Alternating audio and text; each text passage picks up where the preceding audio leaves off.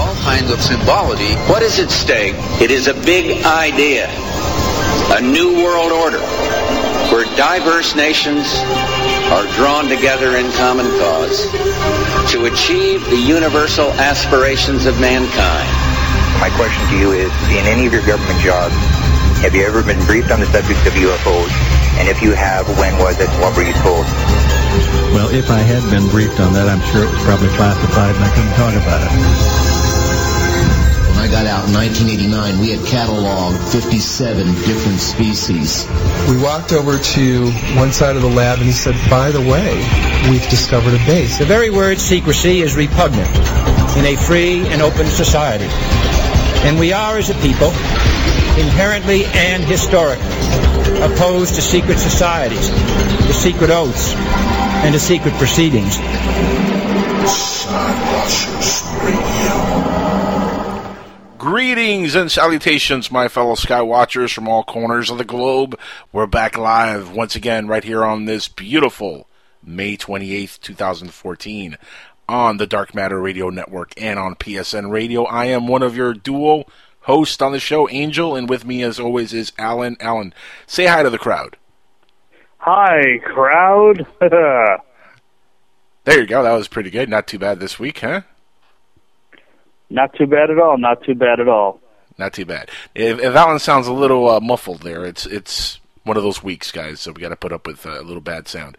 But welcome, everybody, to the show. We're going to have a really awesome show tonight. We have an author who I haven't interviewed in about a couple of years now, Alan. His name is Dan Martin, and really cool guy. I don't know if you ever read any of his stuff. Are you familiar at all with Dan Martin?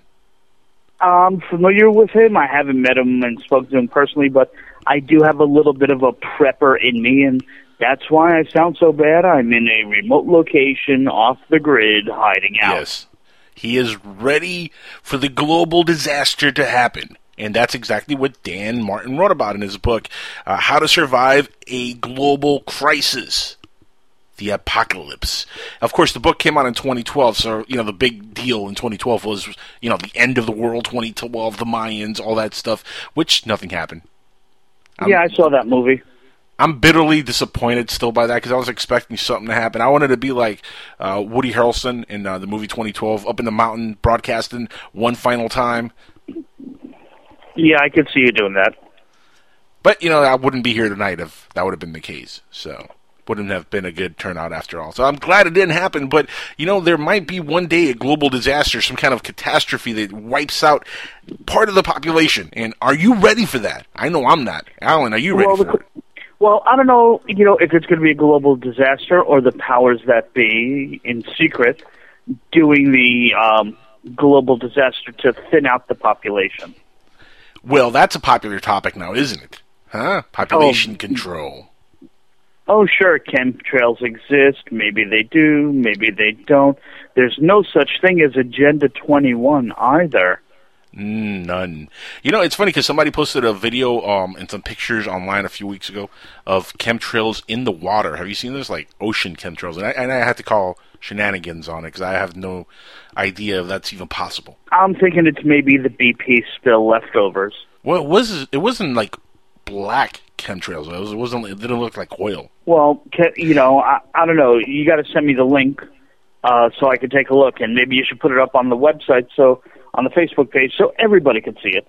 I'm going to find that in a little bit, and I'll put it up there. By the way, the page he's talking about is facebook.com/Skywatchers Radio. Please, everybody, go over there and like that page. It's really important. We want to get those numbers up. So, once again, facebook.com/Skywatchers Radio. And all the topics and news items that we talk about on this show tonight and on every week are going to be posted on there pre this show so you can read along with us and follow along into every single one of the news items that we're going to go on.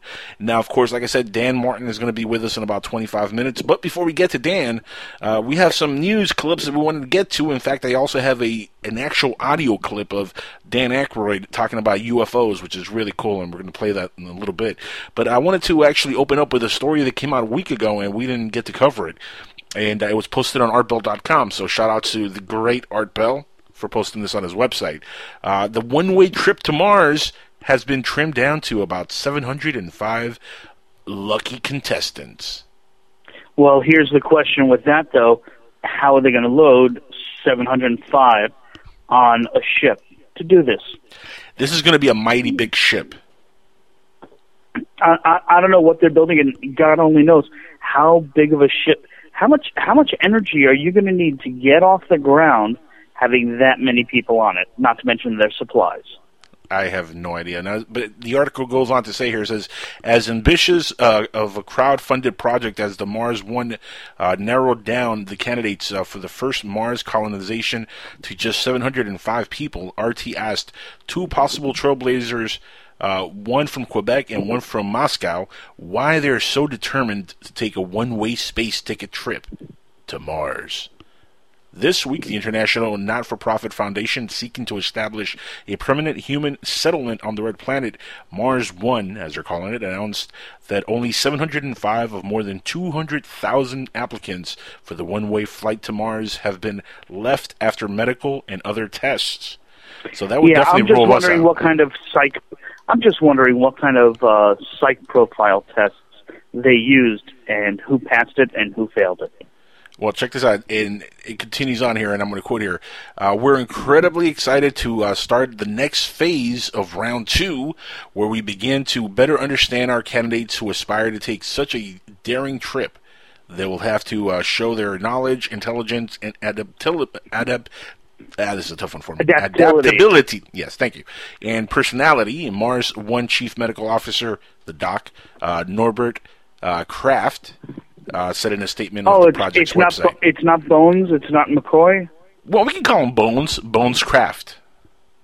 That'll work. Okay. Yeah, that's it. Yeah.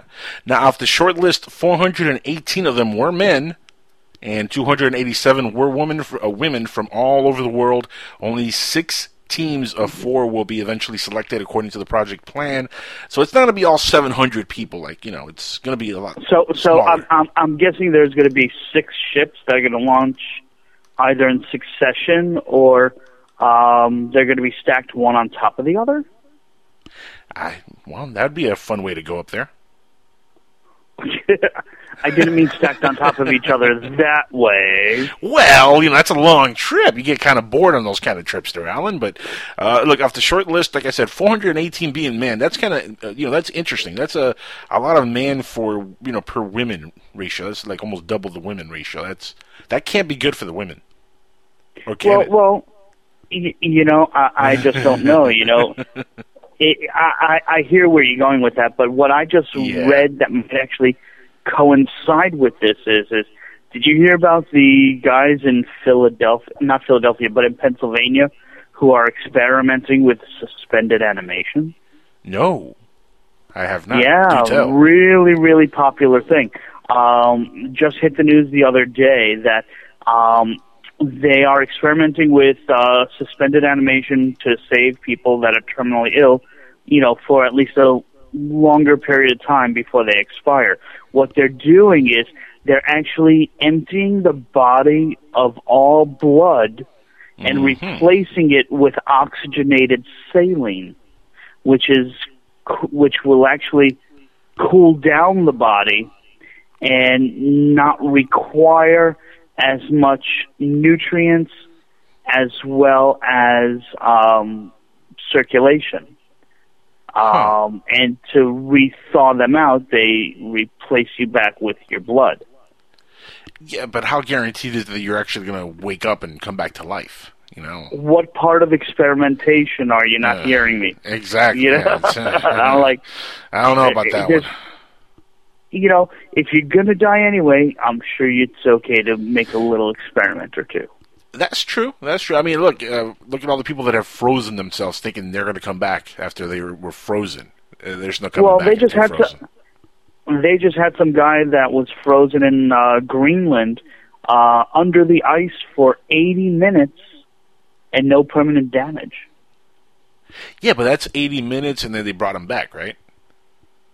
Well, yeah, they brought him back, so obviously they found out there's no damage. Right, but imagine a person who's frozen for like decades, because the whole purpose of being frozen is like, you're freezing yourself until they find a cure and they can bring you back. If you're frozen, like say for 100 years, when they finally find the cure, what are the odds they're actually going to be able to saw you out and bring you back. Really? It depends how much they're circulating the saline through your body. Obviously, saline will expire. You'll lose all your nutrients after a while because, you're using the same saline. As long as you're getting, I would think, I'm not a doctor. I'm an amateur gynecologist, but I'm not a doctor.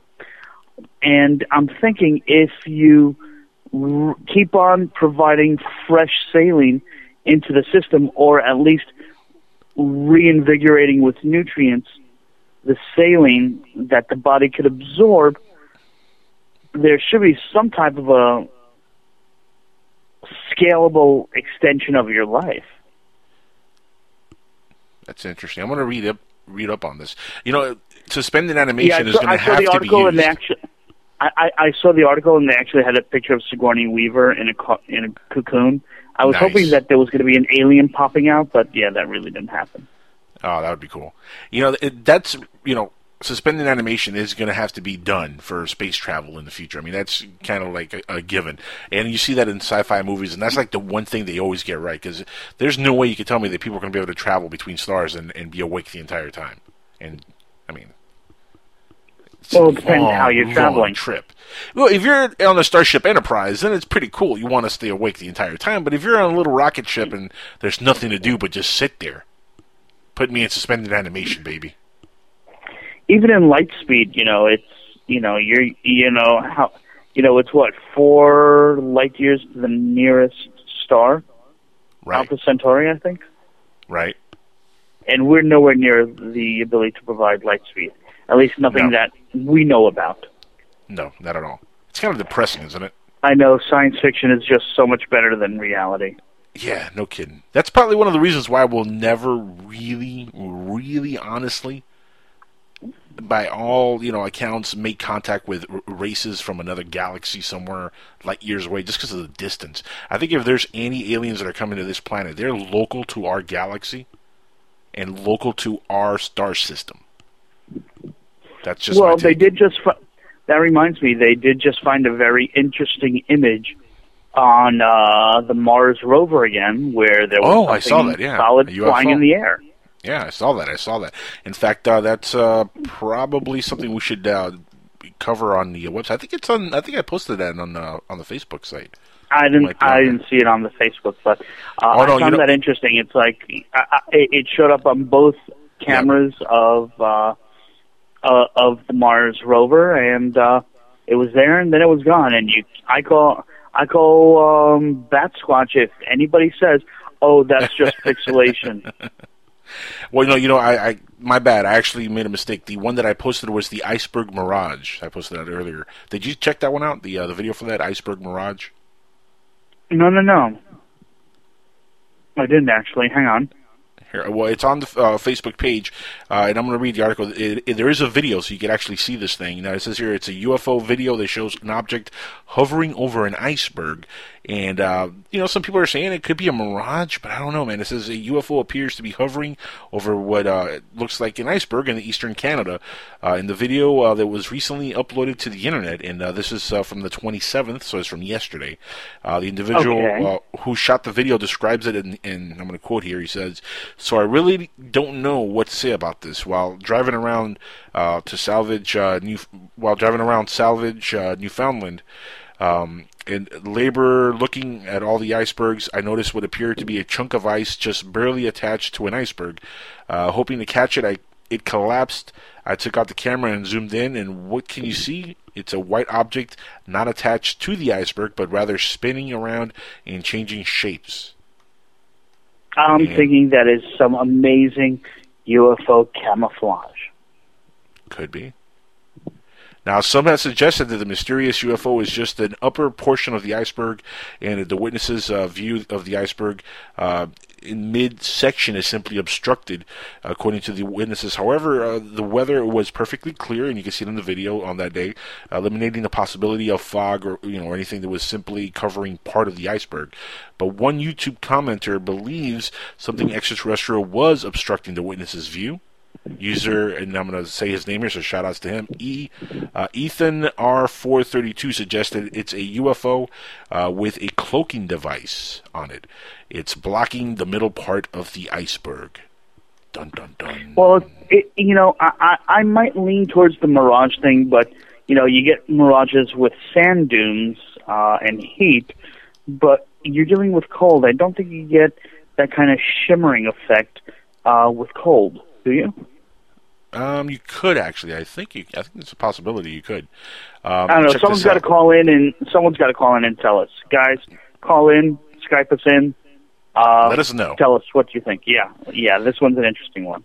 And it goes on to say here, it says, focusing on the hovering object, the Daily Mirror points out that some believe it to be an alien spacecraft, while others believe it to be a flag. I don't know. I don't see a flag on there. The object shape shifting would make sense if it's simply a flag, of course, because it'll be waving around. But this identification would not explain the witness's assertion that the object is spinning, which is what the witness is saying.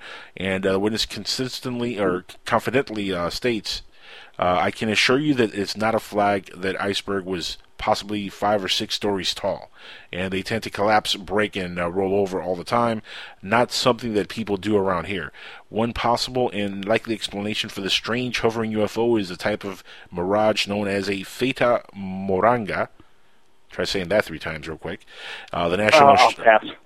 Yeah, okay. The National Snow and Ice Data Center explains that this type of superior mirage appears, and I quote here, because the weather conditions known as temperature inversion, where cold air lies close to the ground with warmer air above it. Since cold air is denser than warm air, it blends light towards the eyes of someone standing on the ground, changing how a distant object appears. Superior mirages can produce 2 different types of mirages or images.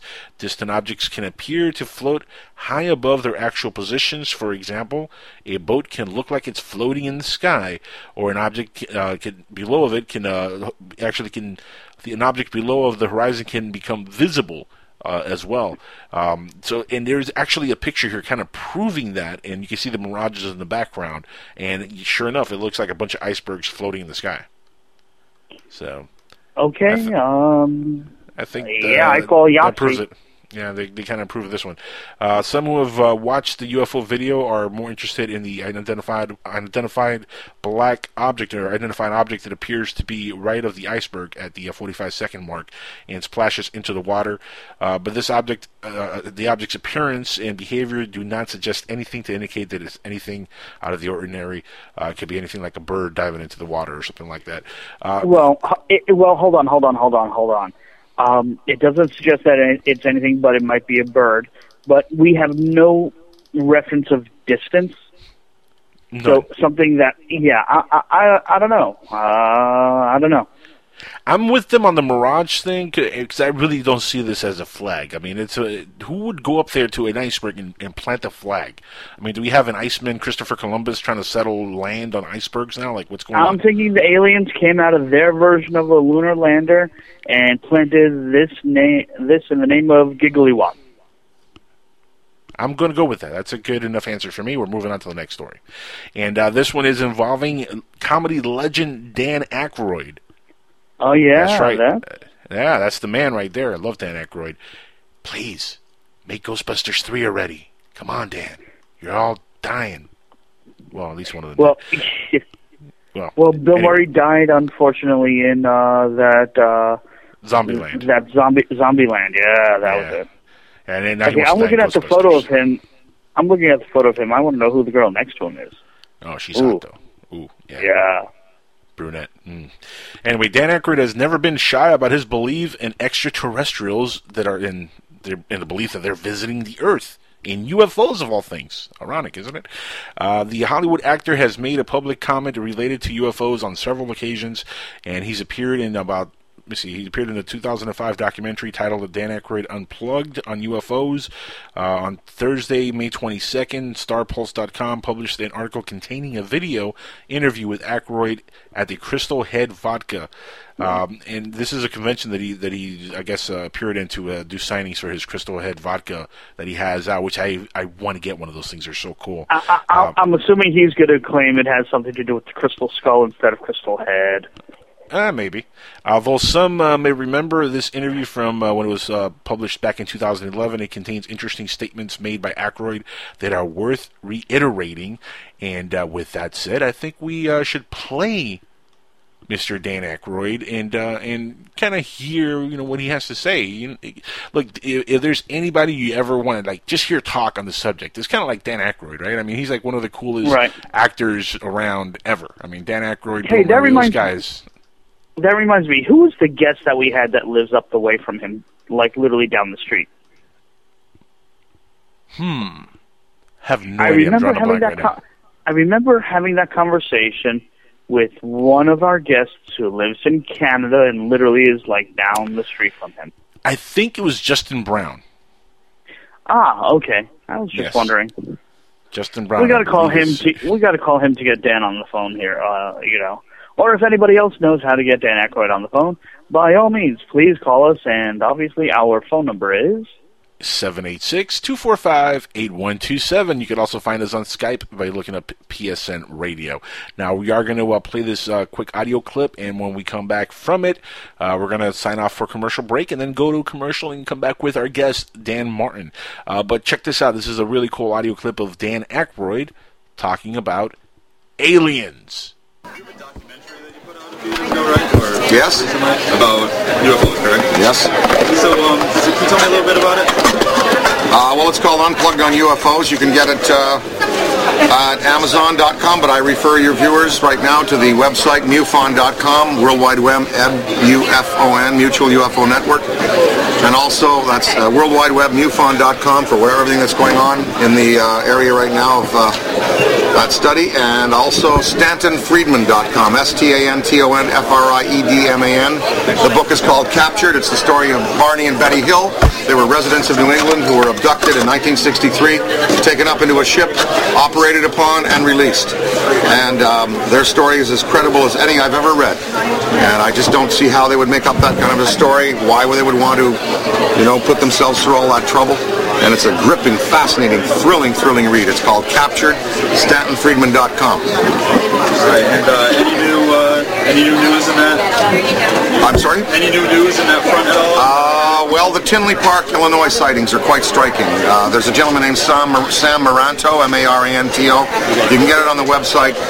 This is where the big black triangles, they park over people's barbecues for about, 10 minutes, and they let them take pictures, and then they move on very slowly across the suburb. Thousands of people saw these in Tinley Park, Illinois over the last 2 years, starting in 05 to 07. So that is, when you get that many people seeing the same thing, and it's not Venus, it's not a helicopter, it's not a plane, it's not the crescent moon, it's not a meteoric bolide, what is it? Well, it's unknown. Until they come and shake my hand, I really can't tell you. But it's entertaining at the very least. Hello, sir. Good to see you, sir. Welcome. You have high-altitude photos, I was told, of UFOs. I don't have a photo, no. I had a sighting, but I didn't take any pictures of it, no. Oh, okay. So how did you get high-altitude sightings? I was confused by what. I was just told this a little while ago. Well, I was on the ground, and I saw, and the objects were at 100,000 feet, and the Concorde makes the right turn in the Vineyard at 50,000 feet approximately, 47,000 feet. So I just gauged the distance, 47, 100.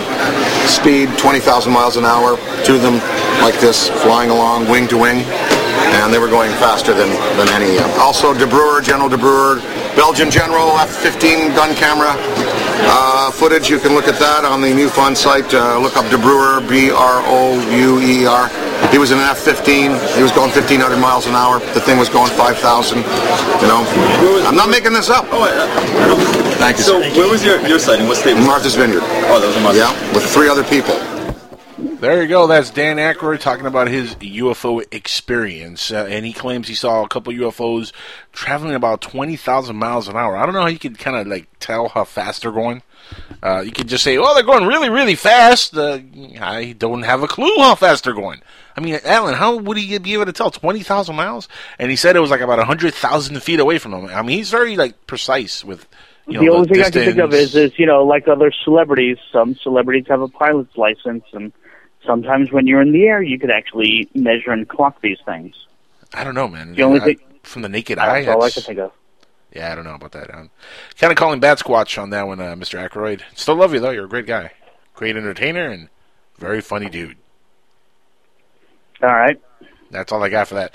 Next story, and this is coming right out of artbell.com.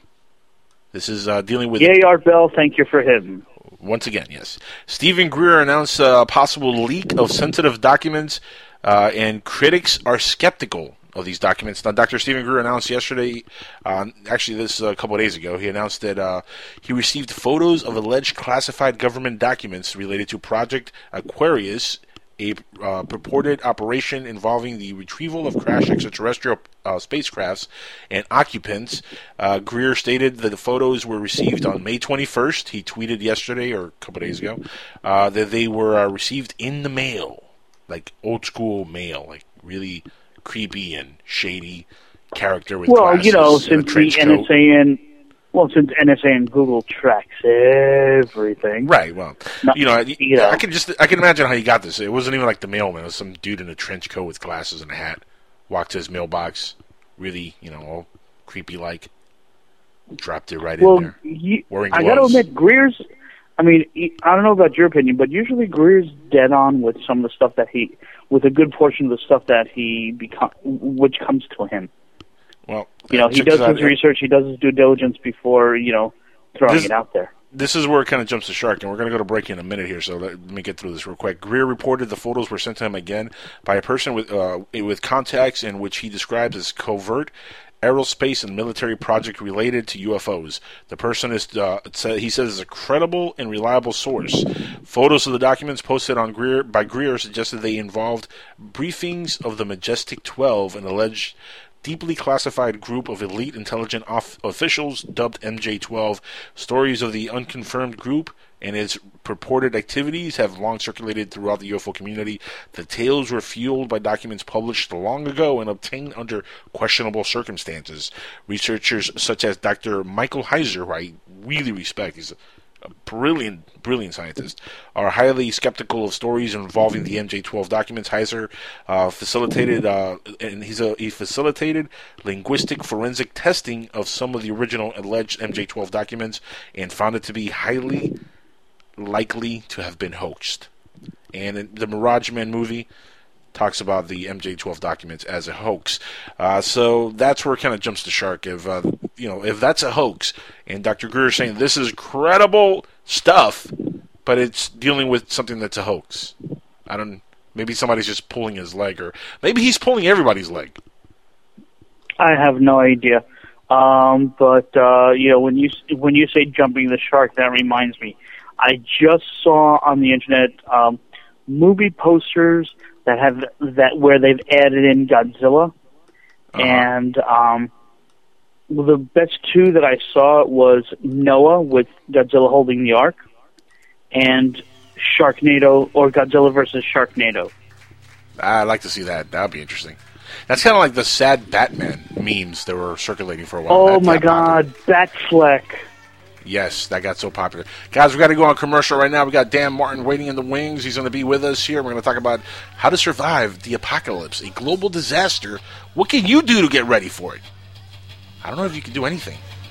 So stick around. Don't be a sad Batman. It all depends on what kind of disaster, and we're going to discuss those topics. Yeah, there you go. Don't be a bad, sad Batman. Survive it. I'm Batman. Bad, sad. Batman. The best line ever. Best line ever. I'm Batman.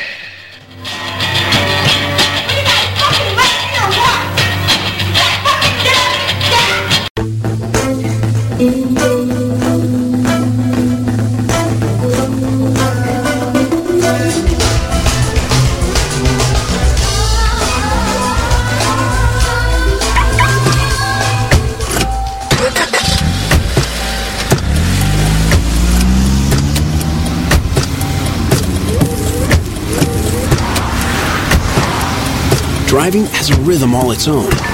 Don't wreck it with a text. Before you get behind the wheel, silence your phone. Or better yet, designate a texter. For more text-free driving tips, visit StopTextStopWrecks.org. Brought to you by the Ad Council and the National Highway Traffic Safety Administration. Green light. Hey girl, school zone. I'm getting hungry. Car changing lanes. You want to meet me for pizza? Stop sign. Intersection clear. Yeah, street. Pizza sounds good. Ballin Street? Girlin Street! It's hard to concentrate on two things at once, like texting and driving. Stop the text, stop the wrecks. How will you stop texting and driving? Tell us at stoptextstoprex.org. Brought to you by the National Highway Traffic Safety Administration and the Ad Council. Put a team of professional consultants behind your home or business computer with Key Information Solutions, providing solutions to your internet and computing needs while keeping you on the cutting edge of technology. Preventative maintenance and networking support, hardware and custom-built computers. Let Key Information Solutions be your personal tech staff for your home or office with affordable hourly, monthly, or annual rates to fit anyone's budget. Call Key Information Solutions now. 954-973-3374. That's 954-973-3374. Or visit keyinformation.com. Join the club that gives you stuff. Hey, thanks! Radio Loyalty. Here's how it works. Just click on the Radio Loyalty banner right now and sign up. Then, you keep on listening like you already do. But now you earn points. Those points add up, and you can trade them in for stuff in the Radio Loyalty store. Earn more points by sharing your station with friends on Facebook and Twitter, answering surveys, and by using the apps in the New Players App Store. Pretty simple, right? Radio Loyalty. Click that banner to join now. Mental disorders are common in the United States and internationally. An estimate 26.2% of Americans ages 18 and older suffer from some sort of mental illness. Now, this figure translates to 57.7 million people who suffer from some sort of mental breakdown. If you find yourself laying in bed on a Sunday night, hearing voices while you're trying to sleep, well, it might not be that demonic being from another dimension trying to kill you where you sleep. It might just be your mental illness starting to kick in. So if you're out of meds for the night, then I have just the thing. Come listen to my show, The Jackal's Head. You can check out our Listen Live page only on www.psn-radio.com. See you there. This ad has been paid for by The Jackal's Head and the War on Terror. War. It's fantastic. We're rewarding you for something you already do, listening to us. It's Radio Loyalty, and it's an easy way for you to get free stuff. All you do is sign up. Go ahead and click the banner now. You'll earn points as you listen. Points you can trade in for great products and services in the Radio Loyalty store. You can earn even more points when you share your favorite station with friends on Facebook and Twitter. Radio Loyalty. It's free to sign up, so click the banner to join now. You're listening to the Dark Matter Radio Network.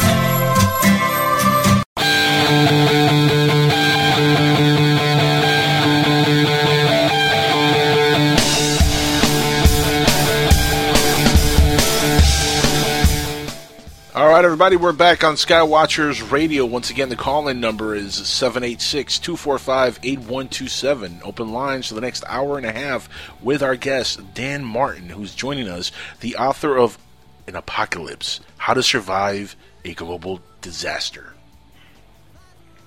Dan, how the heck are you, my friend? It's been a while since I spoke to you. I interviewed you back when we were all terrified that 2012 was going to kill us all. Angel, it's been almost 2 years. Can you believe that? And we're still here. We're alive. We made it. No, I don't think so. I think it's just begun. Actually, we can go over that in a minute. But I think that 2012 was the start. Maybe even a little bit before. I mean, even towards mid to late 2011, things kind of started heating up, and we're definitely seeing some crazy stuff going on around the world. But I'm so excited to be on the show tonight, so I really appreciate you having me on again. It's such a pleasure to have you back on here, my friend. It's been just way too long since we spoke. And again, the book came out a couple of years ago. It's actually called Apocalypse: How to Survive a Global Crisis. I had to add a disaster in there. It just sounds disaster. It sounds like really evil. I'll make sure to change the title next time we get change it to disaster. I love that word. No, but Global Crisis. It was a really cool book. I mean, you sent it to me a while back, and I went through it like 2 or 3 times, and I still have it. in my book collection, which is expanding and growing like crazy. And it really is a cool book. Before we get to anything randomly, let's just talk about the book for a second. And yes, 2012 came and went. Nothing happened. We're all still alive. But like you said, something could still be happening. We never really know. So, tell us a little bit about the book. What got you into writing this book? Why were you interested in writing about an apocalypse and how to survive it? Tell the audience. Remember, this is a different crowd from Inside the Jackal's Head.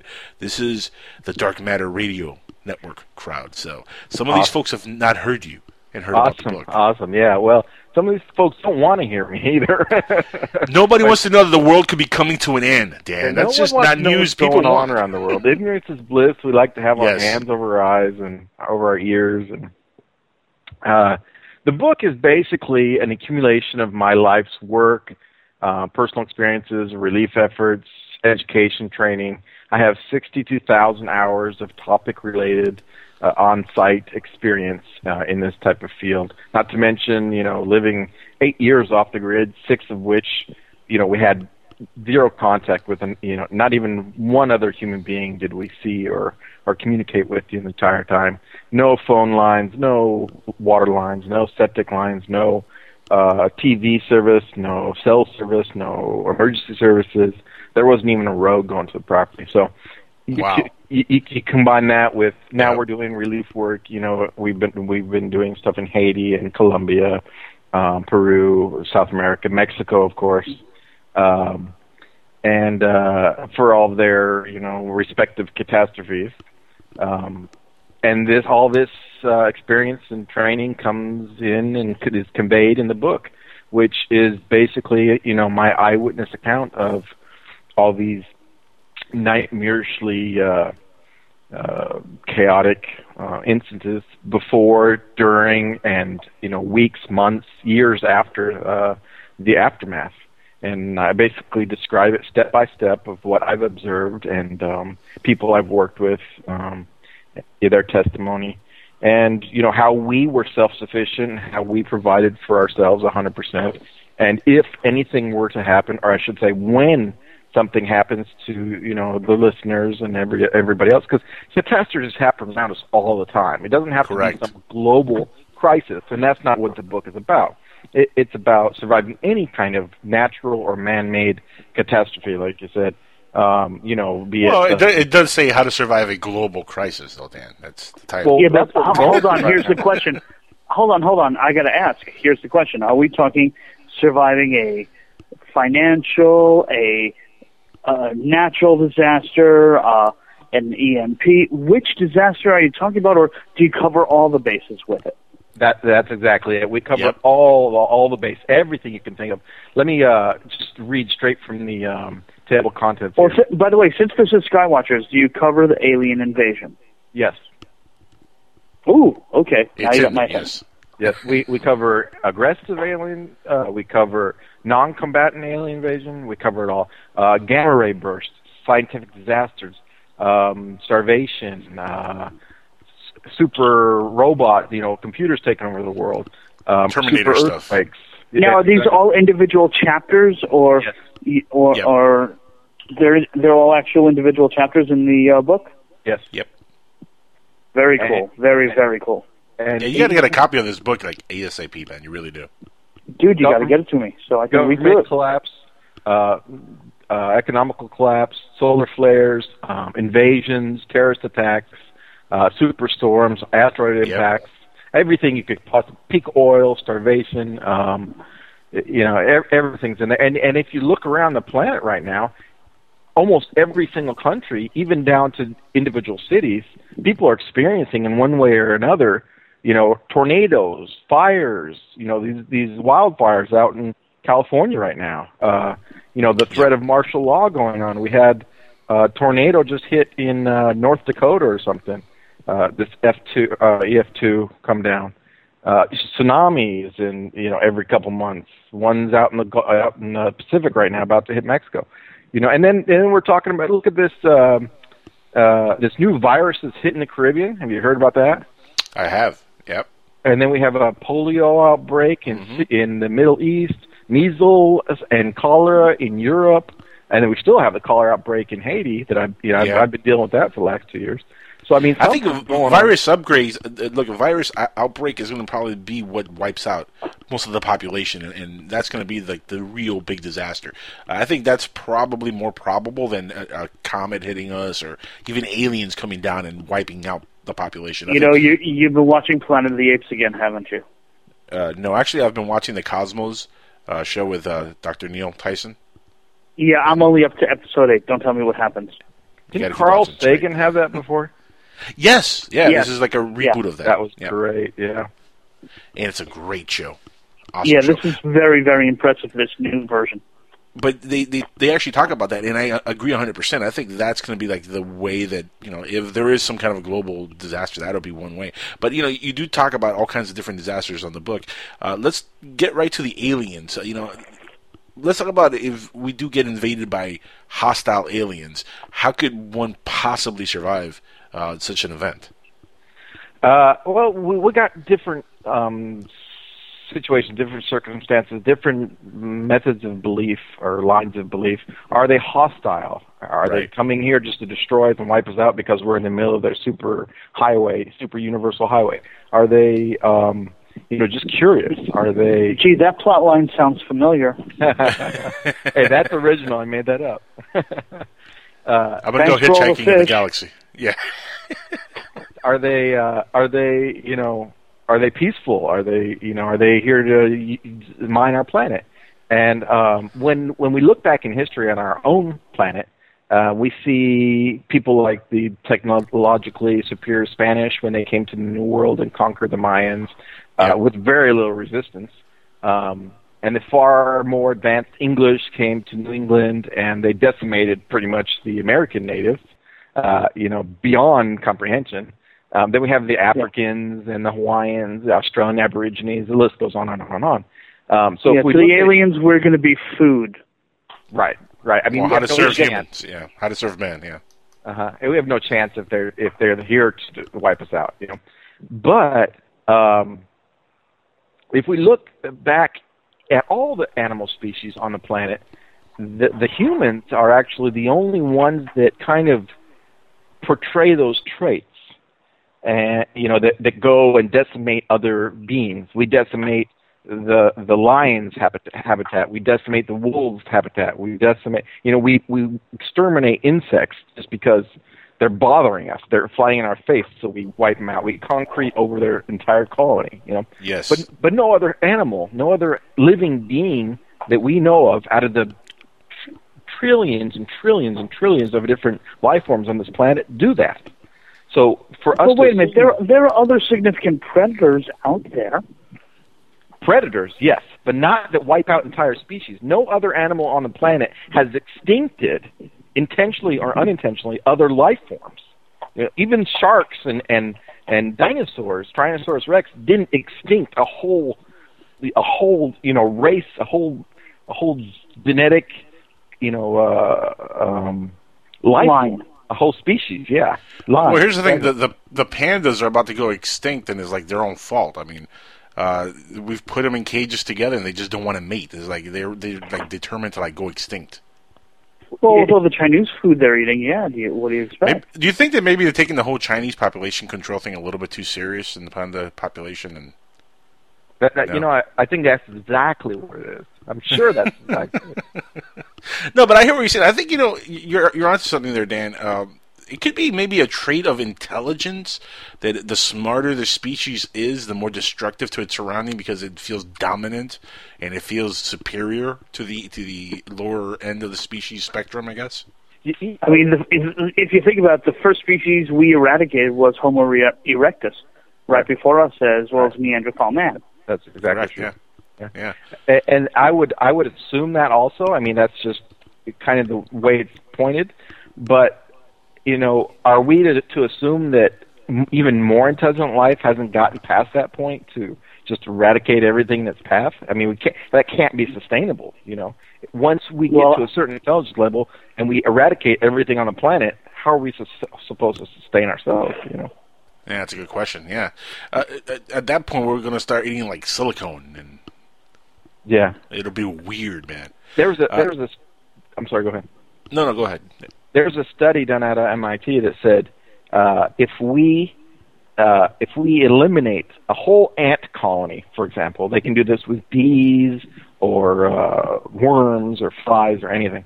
But if we eradicate a whole ant colony, and an ant colony usually consists of like several square blocks of neighborhoods. Yes. It's almost impossible to wipe one out. But I mean, we can wipe out different mounds, but a whole colony is like you'd have to drop a pretty good bomb on it to wipe it out. But if we eradicate a whole ant colony, for example, eventually everything on the planet would die. And because everything is a food chain, everything's reliant. The ants move the seeds, the plant the trees, and the trees stop erosion and feed the birds, and the birds feed this and that, and it goes on forever. Eventually, everything would die. But if you wiped out every single human on the planet, if you eradicate every person on the planet, not only would the planet go on without any problem at all, it wouldn't even hiccup. But it would actually get better. It would start healing itself from the damage that we've caused. So that reminds me of the Matrix, Dan. The human beings are like a disease. Oh, absolutely. We're an infestation. We're a virus on this planet. Absolutely. So here I'm going to pose this question, Dan, to you: if we're such a virus, and the planet can't handle us, that poses the question: are we actually truly native to the planet? That's a great question. I mean, I think that the way I'm looking at it, you look at some of these animals like giraffes and stuff. If you look at their little antlers sticking up and their spots and they look alien themselves. I think each one of these animals are not originally from this planet. I think we've all just been kind of brought here and put in a zoo. I mean, you look at some of these things, how different we are from each other. It's amazing. So maybe the metaphor is that maybe Noah's Ark was really a spaceship that dropped all of us off? I wasn't going in that direction, but that's definitely it's a possibility. But here panspermia also would account for the weirdness of the differences of this planet. If a planet's being bombarded over 1 billion years with comets is bringing DNA and all kinds of genetics to the planet, which is going to create life, it's going to look weird because it's coming from all over the cosmos. It's just going to be a zoo of different genomes being spliced together over billions of years. That would definitely create some weirdness on the planet. But there is some study evidence to suggest that we've been bombarded even by stuff from Mars. So it's very possible that maybe a few billion years ago there was life on Mars and something happened that eradicated life there, and whatever explosion took place that took half of the atmosphere ended up somewhere on Earth, and we're kind of the byproduct of that. That's a possibility. I mean, anything is possible. I read in a study the other day that they were cataloging all the different bacterias, and they kind of put it all into one computive system or file, and they finally counted them all up and published the results and said that something like 13% or 18% or something of the bacteria known to humans is actually from Earth. It actually originated from Earth. The other 76% is not from this planet. It's not originally from this planet. I mean, they've had bacteria come from. They found bacteria on other planets and asteroids all the time, but I guess they finally kind of computed it all and got the numbers now and said huge percentage is like over 80% is actually non Earth bearing or Earth originating bacteria, which is it sure ain't local. In other words, It's funny, going back to the show Cosmos real quick. I was watching it the other day, and they actually had a report on Mars when you were talking about this, and it reminded me of this episode, where they actually talk about this rock or meteor that was found, I don't know how many hundreds of years ago, and it's still somewhere in laboratory. And when we went to Mars for the first time with the rover and started digging around and finding microbes, little tiny microbes in the rocks and stuff like that, and when they discovered some of those microbes, they correlated that to the rock that had been around for, I guess, hundreds of years, and the microbes found in that rock actually matched what we found on Mars, indicating that that rock came directly from Mars and hit the Earth. which is interesting in itself. We all might be Martians. Or maybe men are from Mars and women are from Venus and giraffes are from Uranus. Which explains the really we long all necks. knew that was coming, folks. And if you want to call in and comment on him cracking that joke, please call us and comment. You know, at one point that was going to come. Come on. I left that one open for you. I know, it's perfect. I had to take it. Oh, wait a minute. Did you just say you left Uranus open for him? Wow. See, I left that one open for you. See how I did that? Yeah, that turned the show into a completely different topic. Which this is Skywatchers. This is not Ass Watchers Radio, by the way. Just saying. Which brings us back to 2012, I think, huh? Yeah. Man, the Mayans screwed the pooch on that one, huh? Nothing happened on 2012. But yet everybody was saying they were going to be blown to smithereens. Let's look at it. This kind of happened with the Millennium, too. Remember when all the computers were supposed to shut down? And how can I forget? I still have memories of Alex Jones going on air screaming, "Yeah, the computers are breaking down, the rockets are firing, and we're all going to die. We're dying." Right. 15 years later, nothing happened. Hold on. You got to admit, there were some significant computer glitches at the time, though. That's what there were. I was about to say that. Nothing major, though. I didn't know anything about it. You know, when the Millennium would come, I wasn't really into this kind of stuff. I was in the military. I was working on airplanes. I didn't, But my wife, Lucia, she was a computer engineer for AT&T at the time.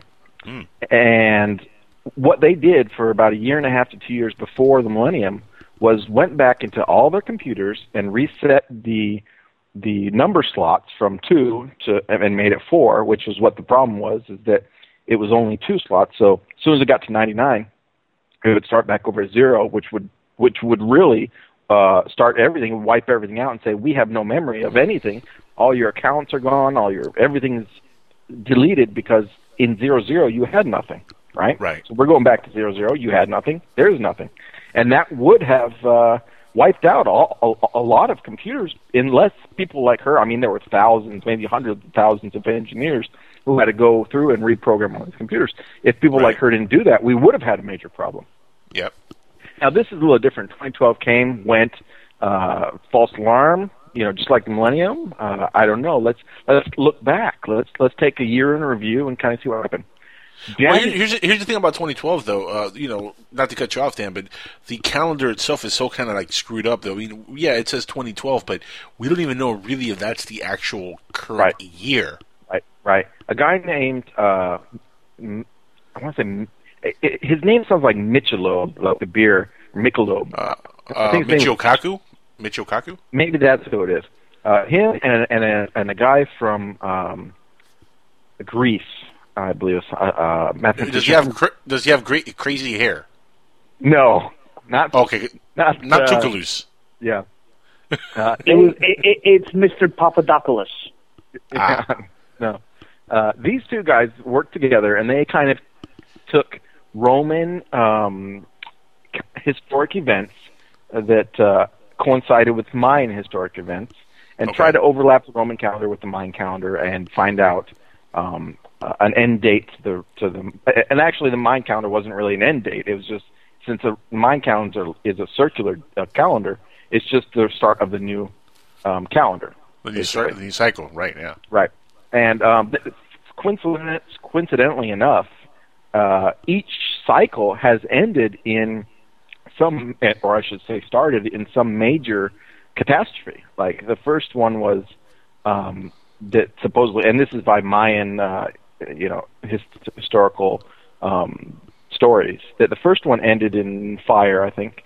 The second was flood, fire. First one was fire. The second one was water. The third one was air, which I guess is some kind of meteor impact, or maybe tornadoes or tsunamis. Yeah, it could be a tornado, tsunami, something like that. And this one was supposed to be Earth, so maybe an earthquake or volcanoes or something. I'm not sure. Cool. So we got Earth, Wind, and Fire. Okay. Yeah, exactly. Yeah. Well, their music would kill some people. I'm just saying. Continue. See, now, if you turned around and told me that according to the calendar, when it was fire, the Romans had Pompeii. When it was water, we had Noah's flood. When it was Earth, we had Atlantis. If you could show me those timelines, I'd be like, okay, cool, you sold me. But here's the thing: Noah's flood is a derivative of the Trials of Gilgamesh. I mean, that's where that came from. Well, not necessarily. So obviously, the question is when does the story of Gilgamesh take place, as opposed to when does the story of Noah take place? Oh, Gilgamesh was way before Noah. Way before. In fact, in the Trials of Gilgamesh, it was another gentleman who actually had the flood and built the ark and all that stuff. It wasn't Gilgamesh himself, but it was somebody he dealt with. I forget the exact name of the person, but it wasn't Noah at all. And this was much, much, much before the stories of Noah. Noah definitely was a borrowed story from the Gilgamesh trials or whatever. But we're talking about thousands of years ago, probably. Well, if you could show me the carbon dating to prove that they didn't coincide with each other, I'll take that as an answer. The problem with that is that the Mayan calendar, each time it cycles, is like hundreds of thousands of years. Yeah. So there is no historical record. I mean, if it may possibly Noah's flood if it goes back that far, but Pompeii and stuff, we're talking about the written history, and it just wouldn't be. It's just no way to line it up like that. Well, yeah, these Mayan records are they're before even Noah's story. So I mean, yeah. And interesting enough, I've read the Christian King James Bible beginning and end, the Torah in Hebrew beginning and end, the Bhagavad Gita, the Quran, the Viking scrolls, the Tibetan tablets, the Book of Torah, and each one of them have the same stories. They all have a flood with the animals get on the boat. They all have this guy that parted the Red Sea, and they all have, all the stories are exactly the same. It's amazing. So maybe there is some kind of truth to these things. They're just all kind of historic events. Well, you got to also remember a lot of this historic events, especially floods, are told as mythology. Some could be from an actual flood that took place, but it doesn't have to be like a global flood. There could be an exaggeration also. Maybe it could be a tsunami, It could be a hurricane, or it could be just something localized. The thing is, a lot of the old works and the old stories, especially the Bibles and stuff, were written by people that were writing about something that was happening around 5 miles, circling around the radius where they lived in. I mean, there was no knowledge of stuff that was happening, a city away, or 2 miles away, or 1,000,000 miles away. They knew about what was going on right around them. If you look at the stories, that's really what you're getting. Not only that, you're also getting a lot of stuff that is meant to be taken as rules and laws. And that was the end of the world as they know it. For them, that was the end of their world. Right. That's all they knew. They had no knowledge about what was going on another continent, for example. You know what I mean? So they wrote about this is the global flood because they knew about their city. That's all they really had to compare. It's like if something happened globally here, but it's happening in this planet and in a couple other planets in our solar system. We would know about it because it's happening here, but we might not figure out what's happening on other planets, even though they're experiencing the same kind of thing. Right. That might be something that we just have no clue on. Same exact scenario. And my book is exactly dedicated to that scenario. It might not necessarily be the end of the world, but it's the end of your world. A tornado comes in and hits your town and wipes out your house. That's the end of your world. Your kid dies, your cousin dies, and you lost your car, your home, your job, or you lost your job, your home in an economic collapse, or that's the end of your world. You might not have died. The world might be fine, but and that's what it is. How to survive any kind of crisis. And that doesn't have to be some kind of meteor impact that wiped out the dinosaurs type of thing. Okay, so what are the basics that someone's going to need to survive some of your theoretical apocalypses? Well, we got to find out which one we're dissecting first. I mean, that's exactly right. Each one, there's some similarities that kind of. Okay, what are the universal things? Obviously, food, shelter, water. Have a lot of water and a lot of food and shelter. That's you know what I tell people. I do lectures and seminars on this all the time. And I tell people, a lot of people, say, what's the thing I need? And the first survivalist is going to tell you water, food, shelter, and everybody knows that. Okay, so I don't need to repeat it. But what I suggest for people to do right now is, one, turn off your air conditioning. Stop right now we get in an air-conditioned car, we drive to an air-conditioned work, we get out of air-conditioned work, get in an air-conditioned car, go drive to an air-conditioned restaurant for lunch, drive back to work, go to an air-conditioned grocery store, go back to our air-conditioned house. We don't know how to survive without air conditioning. So, and then when the power goes out, like in the Northeast, we had that blackout, a few years ago, and people were dying from heat exhaustion. That's not natural. People shouldn't be dying from heat exhaustion because they're try living in Miami, Florida, in the summer with no AC.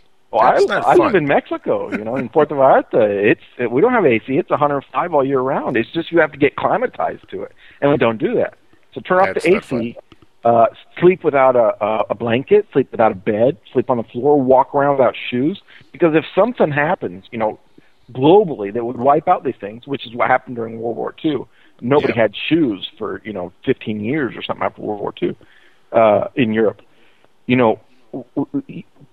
can't walk without shoes. We couldn't do it. Our feet aren't built up that way. Indians walked without shoes all their whole life.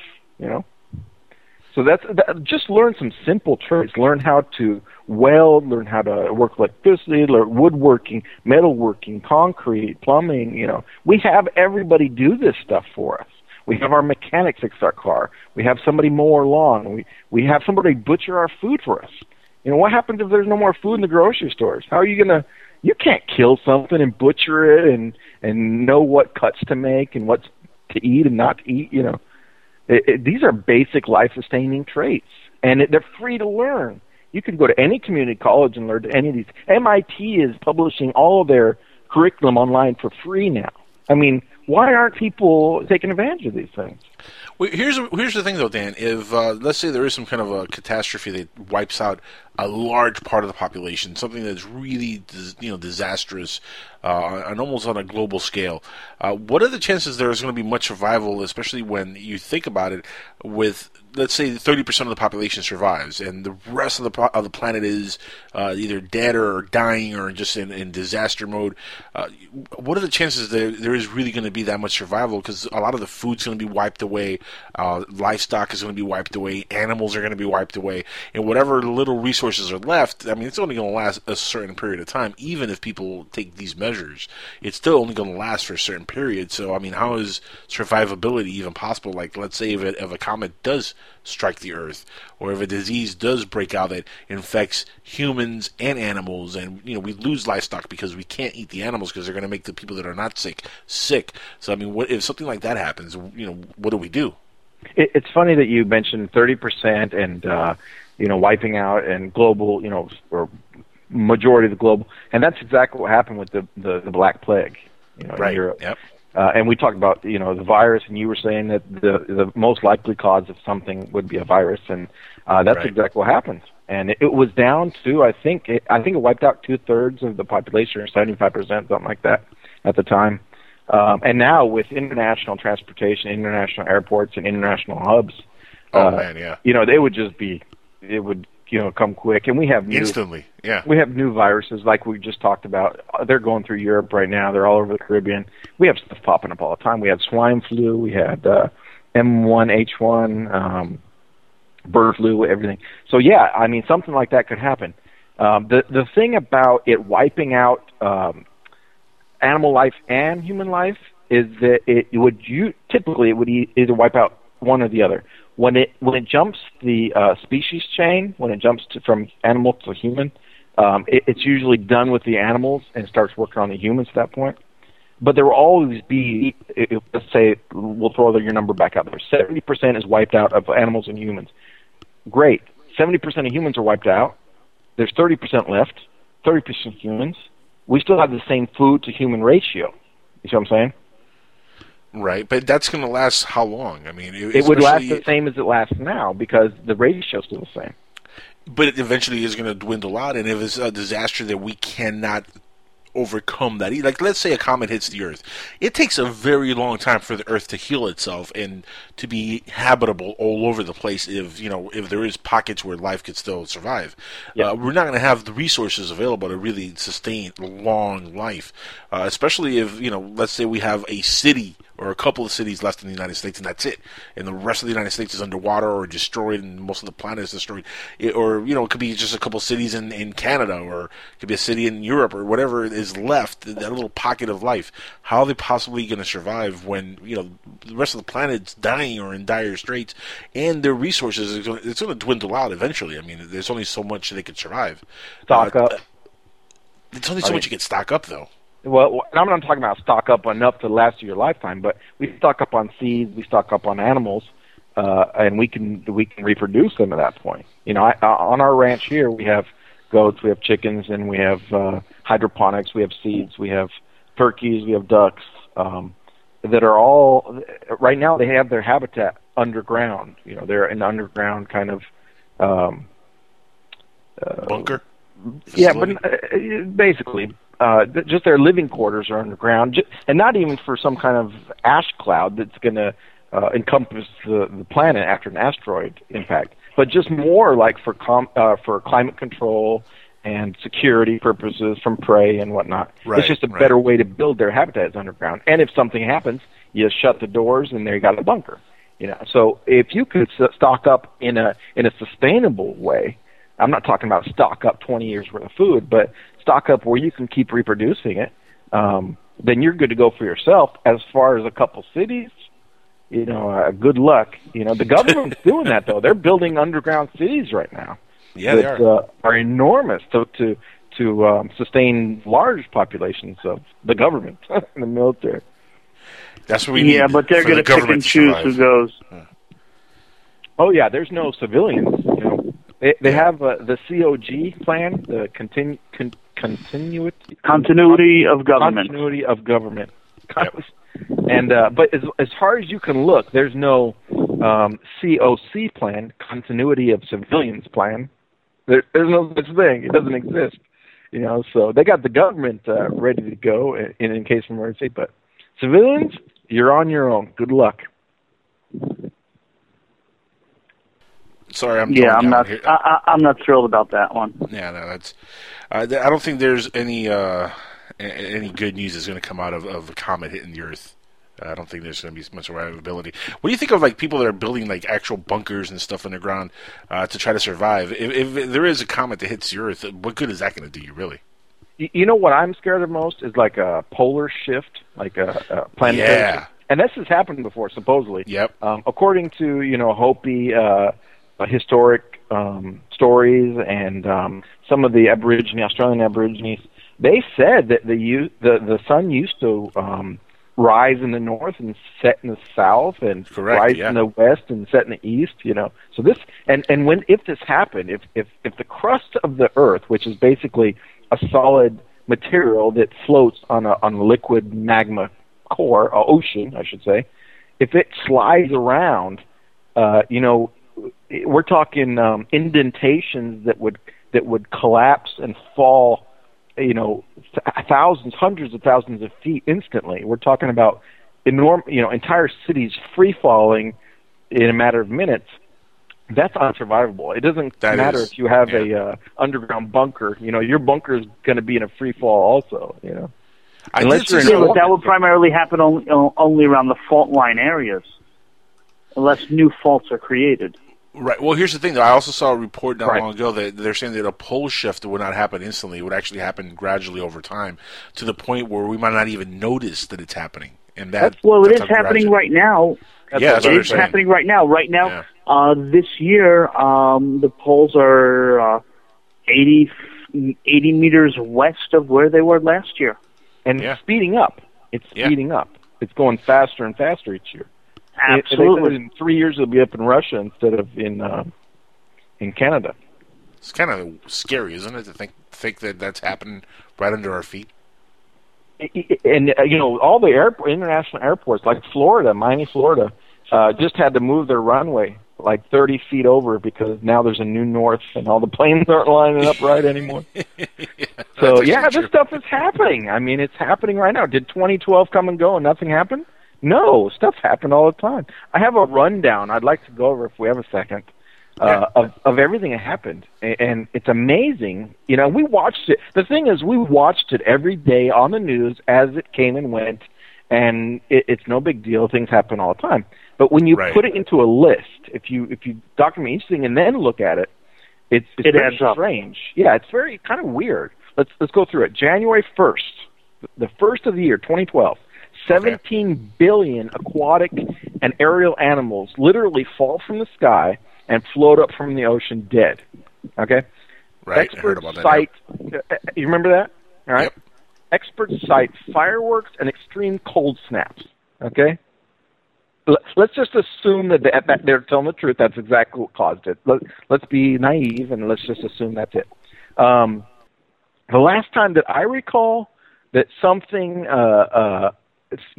literally froze solid in mid-flight and died, that was when back in school, I remember talking about the mammoths eating flowers and froze solid during the last ice age. Yep.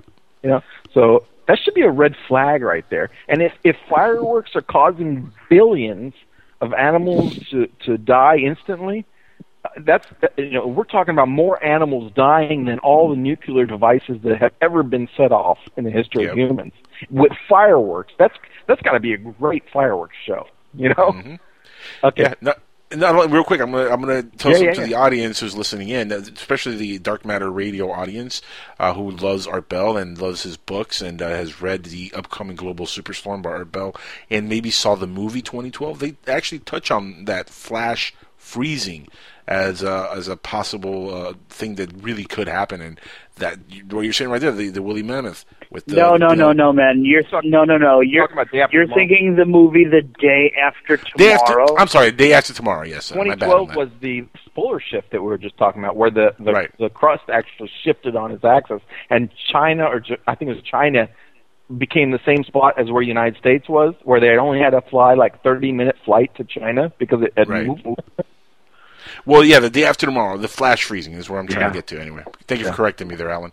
But no, that is a possibility that definitely could happen, and that has happened in the past. That's clear at this point, I think. Let's continue. February, 24 countries rise up and overthrow their governments. Okay? March, 320 tornadoes touched down in a single day, broke all records in history. Also in March, Greece's government defaults on its economy, collapses. Okay? June, simultaneously, major volcanoes erupt in 3 opposite corners of the planet. Let's just go through this. India's grid collapses for 2 days, leaving 8% of the world's population, 600 million people without power.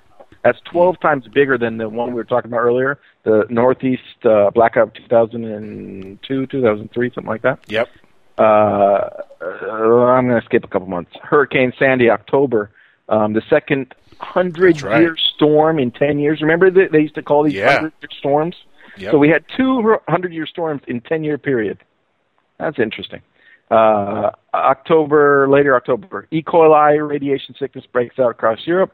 We talked about this. Colombia, I was in Colombia at the time. We had an unknown epidemic that grounded all flights. We couldn't leave the airport. November, Syria turns off their internet. Can you imagine if all the internet was just shut off? Don't ever say that again. It's Syria. Well, yeah. Now it's Syria, but at the time it was just a normal country. Now we understand it, but this was before the collapse, man. January 2013. Again, billions of aerial aquatic life fall dead from the skies, frozen solid, float up from the ocean. Here we go again, right? Let's skip ahead a little bit. April. Terrorists supposedly, again, bomb the Boston Marathon. 2 bombs go up off at the finish line. Connecticut lawmakers pass a firearm registration bill turning hundreds of thousands of people into American citizens, by the way. These are law-abiding citizens. Now they're felons overnight because they don't turn in their firearms. Right? April, California experiences the worst drought in 250 years. May, the Edward Snowden documents get surfaced that the CIA is spying on us through World of Warcraft and other social media sites. July, the city of Detroit files bankruptcy. And this is like the 14th city in the United States that filed bankruptcy. Let's skip ahead. January 2014, this frigid polar vortex, remember that? Paralyzed 3/4 of the country. Temperatures fell 50 degrees in a matter of hours. That's just it's insane. Vietnam, which is practically on the equator, had freezing temperatures. Venice, which, you know, the canals are famous for the romantic. All their canals were frozen, right? And guess what happened also in January?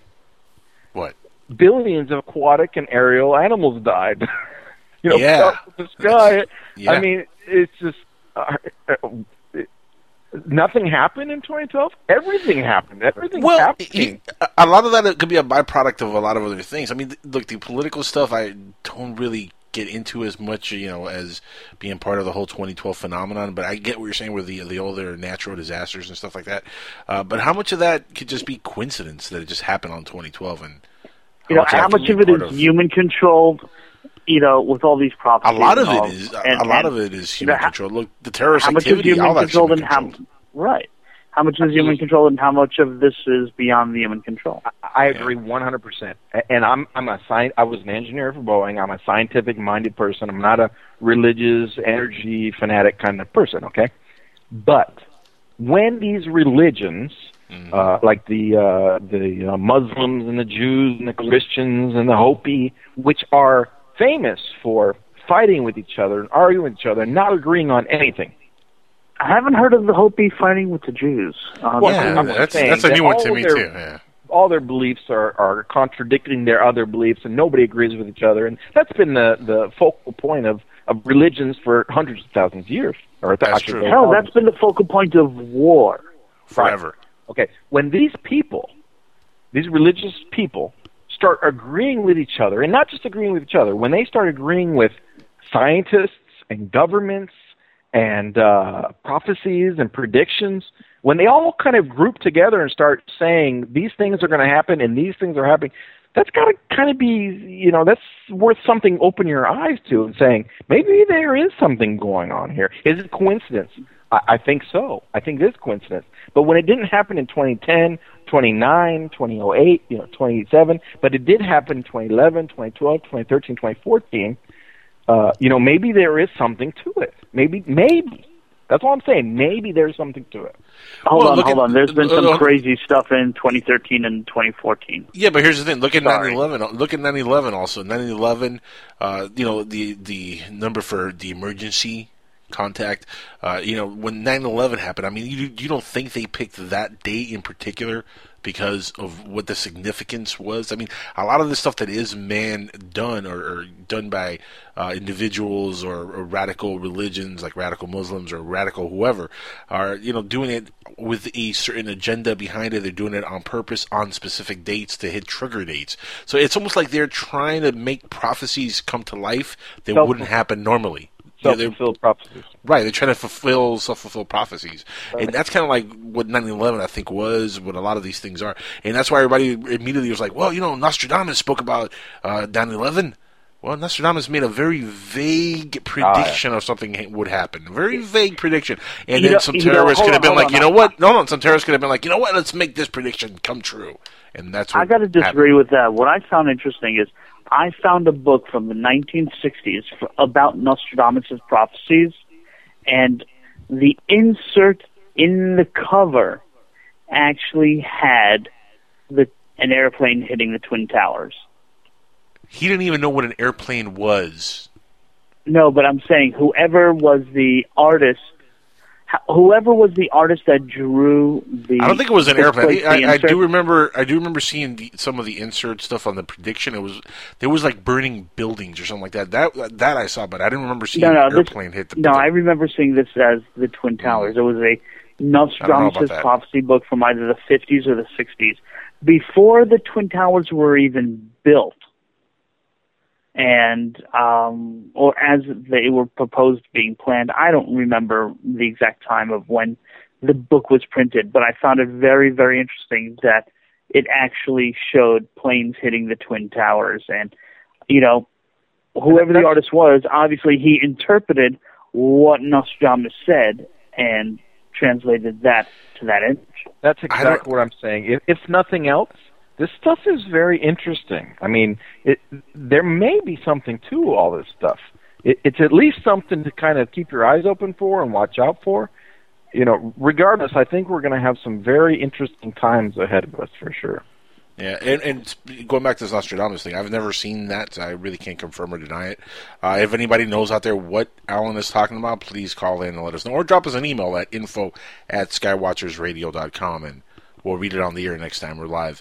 I've never seen that, honestly, and I've seen a lot of stuff on 9/11 and Nostradamus, and I've seen one that is like a burning building, but it doesn't even look like two buildings. It looks like one big structure, and there's like fire coming out of it, and that was supposed to be a just depiction of what they were trying to say was going to happen on 9/11. But again, going back to the whole thing, it could be, like we said, prophecies that are being done by these people on purpose to kind of fulfill this prophecy that was in a book. And a lot of that could be what happens every time we get an event that matches up to some kind of prophetic history or prophetic book or prophetic reading by a medium or a psychic or somebody like Nostradamus. Yeah, absolutely, Angel.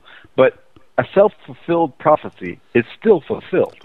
Oh, of course, yeah. It's still, even if, let's say that you had this magical source like Merlin or somebody that could tell the future, or the Mayans, or Mother Shipton, or Nostradamus, okay? And he sees this picture of the Twin Towers burning and jets flying into it, okay? That's all he sees. I'm not saying this is correct and they can do this or not, but let's imagine they can for a minute, okay? That's all he's seeing is that the buildings are burning and planes fell into it, and he's describing what happened. He's not saying that it was self-fulfilled based on my prophecy. He can't see all that, Well, he's not saying the cause. He's not saying his cause is the effect. Right. Well, but here's the thing, though. I could write in the book, there's going to be a disaster sometime in the future, and it'll be on some date. And then about 1,000 years could happen, and maybe something very close to what I wrote happens. Does that make me a psychic or a seer? No, it just means I'm an educated guesser. Right. And some of these prophecyers, are kind of too vague and generic to really. And I kind of didn't put them in the book, but some of them, like Mother Shipton was good. Some have a track record that's pretty accurate, and others don't. Right. Edgar Casey was good. Nostradamus, I couldn't find that much, like you said, and I couldn't find too much on him. That was really I could nail down and become concrete. Sumerians. The Sumerians were incredible. I mean, these guys were like geniuses. Well, it depends. Are you going off of Zechariah Sitchin's interpretation of the Sumerians, or are you going off, like, reality? I'm not going off Zechariah Sitchin's. I was going off textbook, and they didn't prophesize that much. But some of the stuff I'm talking about, like, they had images, they had drawings of the far side of the moon.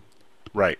And they couldn't see it at the time because, of course, the moon is locked in a tidal lock with the planet. It always faces one direction. How did they have, paintings of the backside of the moon? Some of the stuff is incredible. And they had roads. They had built roads, but they didn't have cars or carts. And they had toys that looked like spaceships and stuff. For kids. Yeah.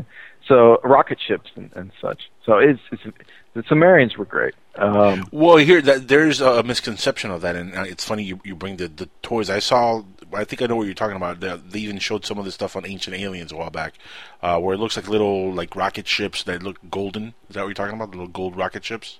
I think those were the either the Mayans or the Aztecs that had those ones down in South America. Right, the Aztecs. Yeah, and they did the flight simulation to see if it actually could fly and stuff. Right, and what those actually were, and this is probably the same thing with the Sumerians, I'm not 100% sure, but it could be, but what they actually were not even flying ships, they were actually a representation of fishes. That's what they were trying to say with those little things that look like flying ships. They were actually depicting a fish. I heard. Okay. I'm gonna say no on that one. I would say do your homework. Hold on, real quick. Before you say no, do your homework, and then next week give me an answer, and I will give you links that'll prove what I'm saying. This is historical fact. I'm not talking about my. Hold on. I'm not talking about. Hold on. I'm not talking about my opinion or my theory. Historical fact, and I will show you links. You can go research it yourself and prove it to yourself. Okay, it's a historical fact. According to only one or two professors, probably.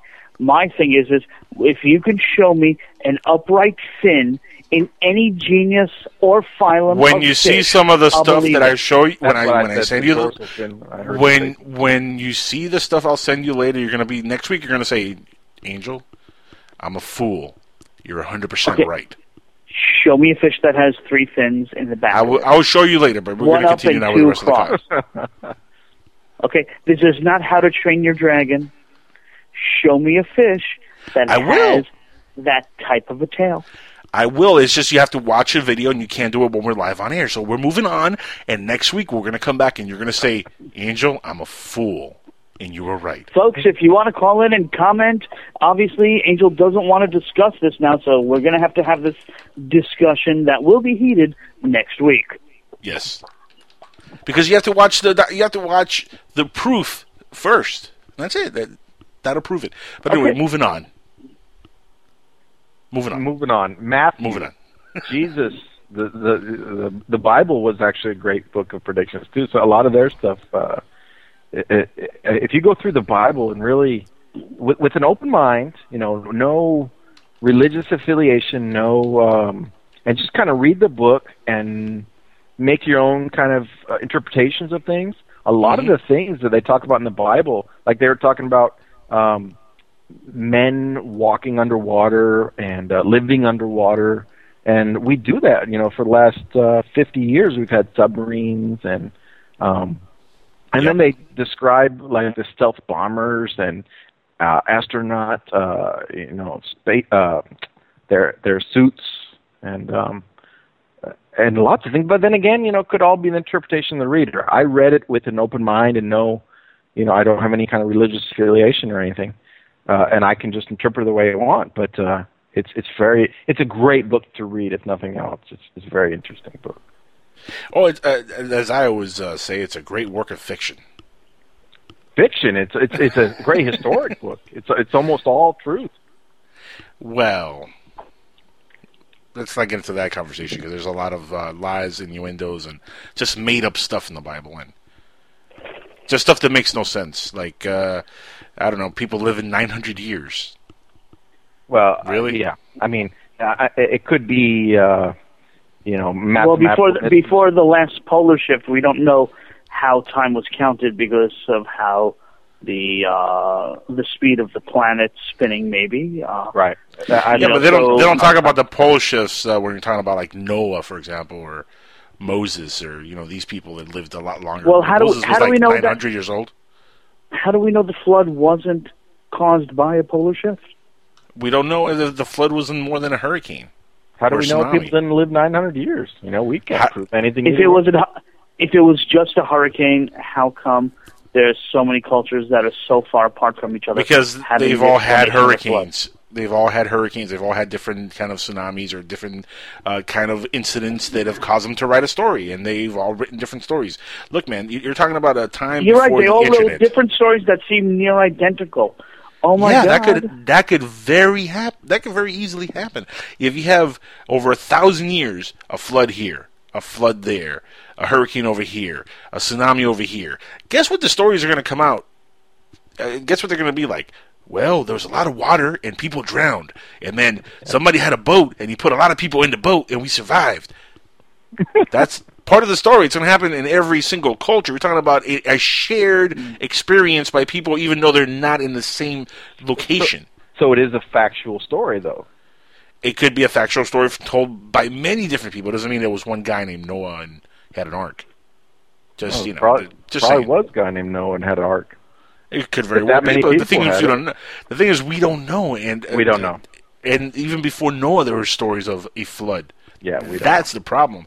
That story goes back thousands of years. I mean, it's an old story. Again, the Trials of Gilgamesh. Look him up. I mean, that stuff is in there.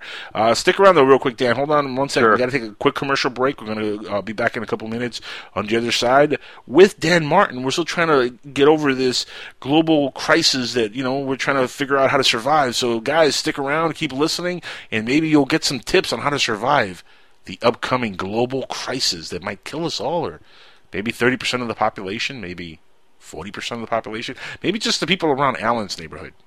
Just right there. Oh, man. But either way, stick around. We'll be right I could back. only be so lucky. I could only be so lucky. Yeah, it's a lot of bad people around that area. Just hit that area. We'll be back, everybody, on Dark Matter Radio Network.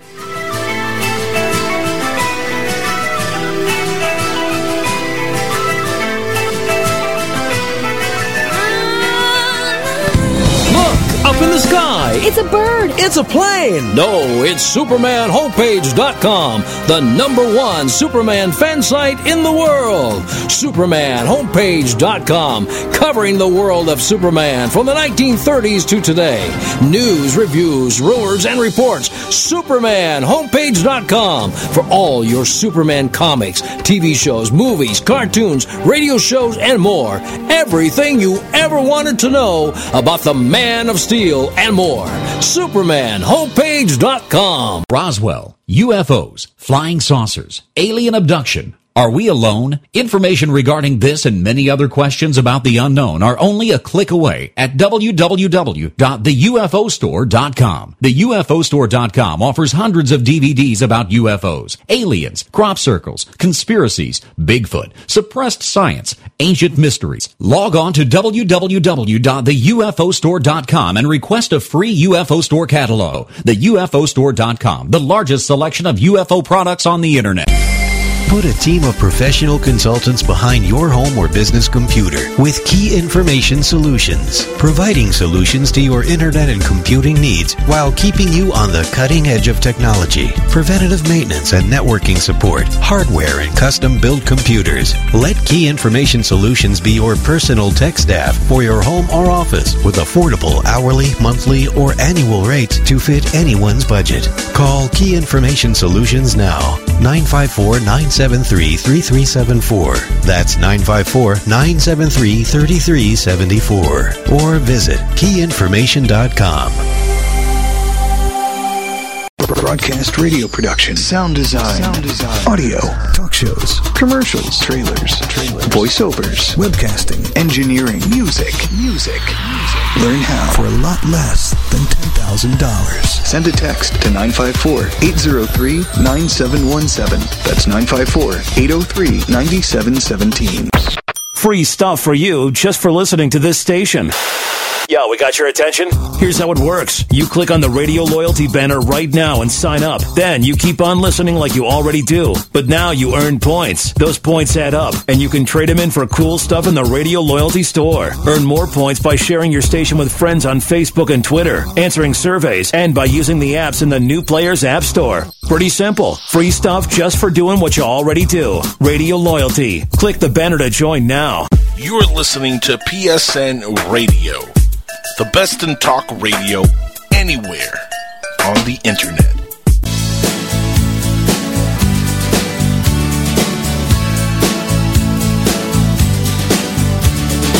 Every time I look. All right, everybody, we're back live on Skywatchers Radio right here on the Dark Matter Radio Network for the last segment of the evening. So let's make it exciting, guys. And we're back with our guest, Dan Martin. Open lines the rest of the way again if you guys want to call in. There's hundreds of people listening right now, Dan. I wish somebody would pick up the phone and would ask a question like, how can I survive? I weigh 115 pounds, and I don't even have my license. I got pimples on my face, and I don't have a girlfriend, and I'm up late night listening to radio. What can I do? If you're that guy listening in, call in right now. We'd love to take your call in. Ask that to the guest, Dan Martin. You can do that by calling in at 786-245-8127. Again, you can find us on Skype by looking up at PSN Radio. Which, again, we are live. If you guys want to join the chat room, it's over at psn-radio.com. And that heavy breathing is not the guest. That's actually Alan, who's breathing like Darth Vader again. Stop it, Alan. Oh, sorry. I'm just practicing for my other job. What are you, having an orgasm live on radio? That's not cool, man. Well, I'm looking at these pictures. I'm just looking at those pictures he sent me. That's all. Oh, those pictures got you all going. And the pictures he's talking about, it's actually thanks to Zod Ryder, who sent over a link showing weird paintings throughout history that depicted disasters and 9/11 type of things with, the towers and whatnot.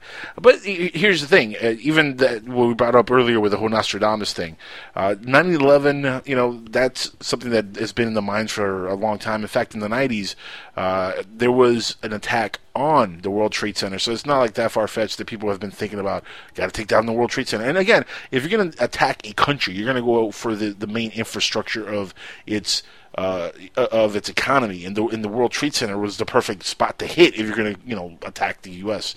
That was literally the best target at the time. So the it stock made market perfect was sense. actually housed in the World Trade Center at the time. Yeah, so it makes perfect sense. You're going right after the heart of the country where the money is driven in and out. So I mean, that is literally the best target. So it doesn't shock me that people wrote 40 years ago, or 20 years ago, or 15 years ago, or even tried in the 90s to attack the Trade Center. I mean, that's just it's like common sense. You know what I mean? I hear you.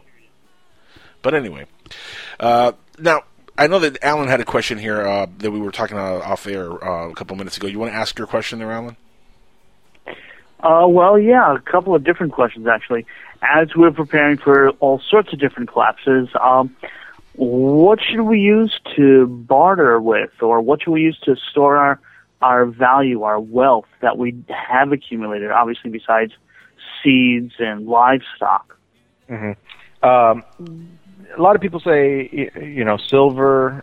Silver's good because it's marked, and we can kind of weigh it and see how much it's worth. And it helps. It helps against werewolves in case that ever happens. For real. That too. And we've used silver for hundreds, thousands of years to use as a monetary. And silver's great, but it takes up a lot of room. It's real heavy. I prefer diamonds.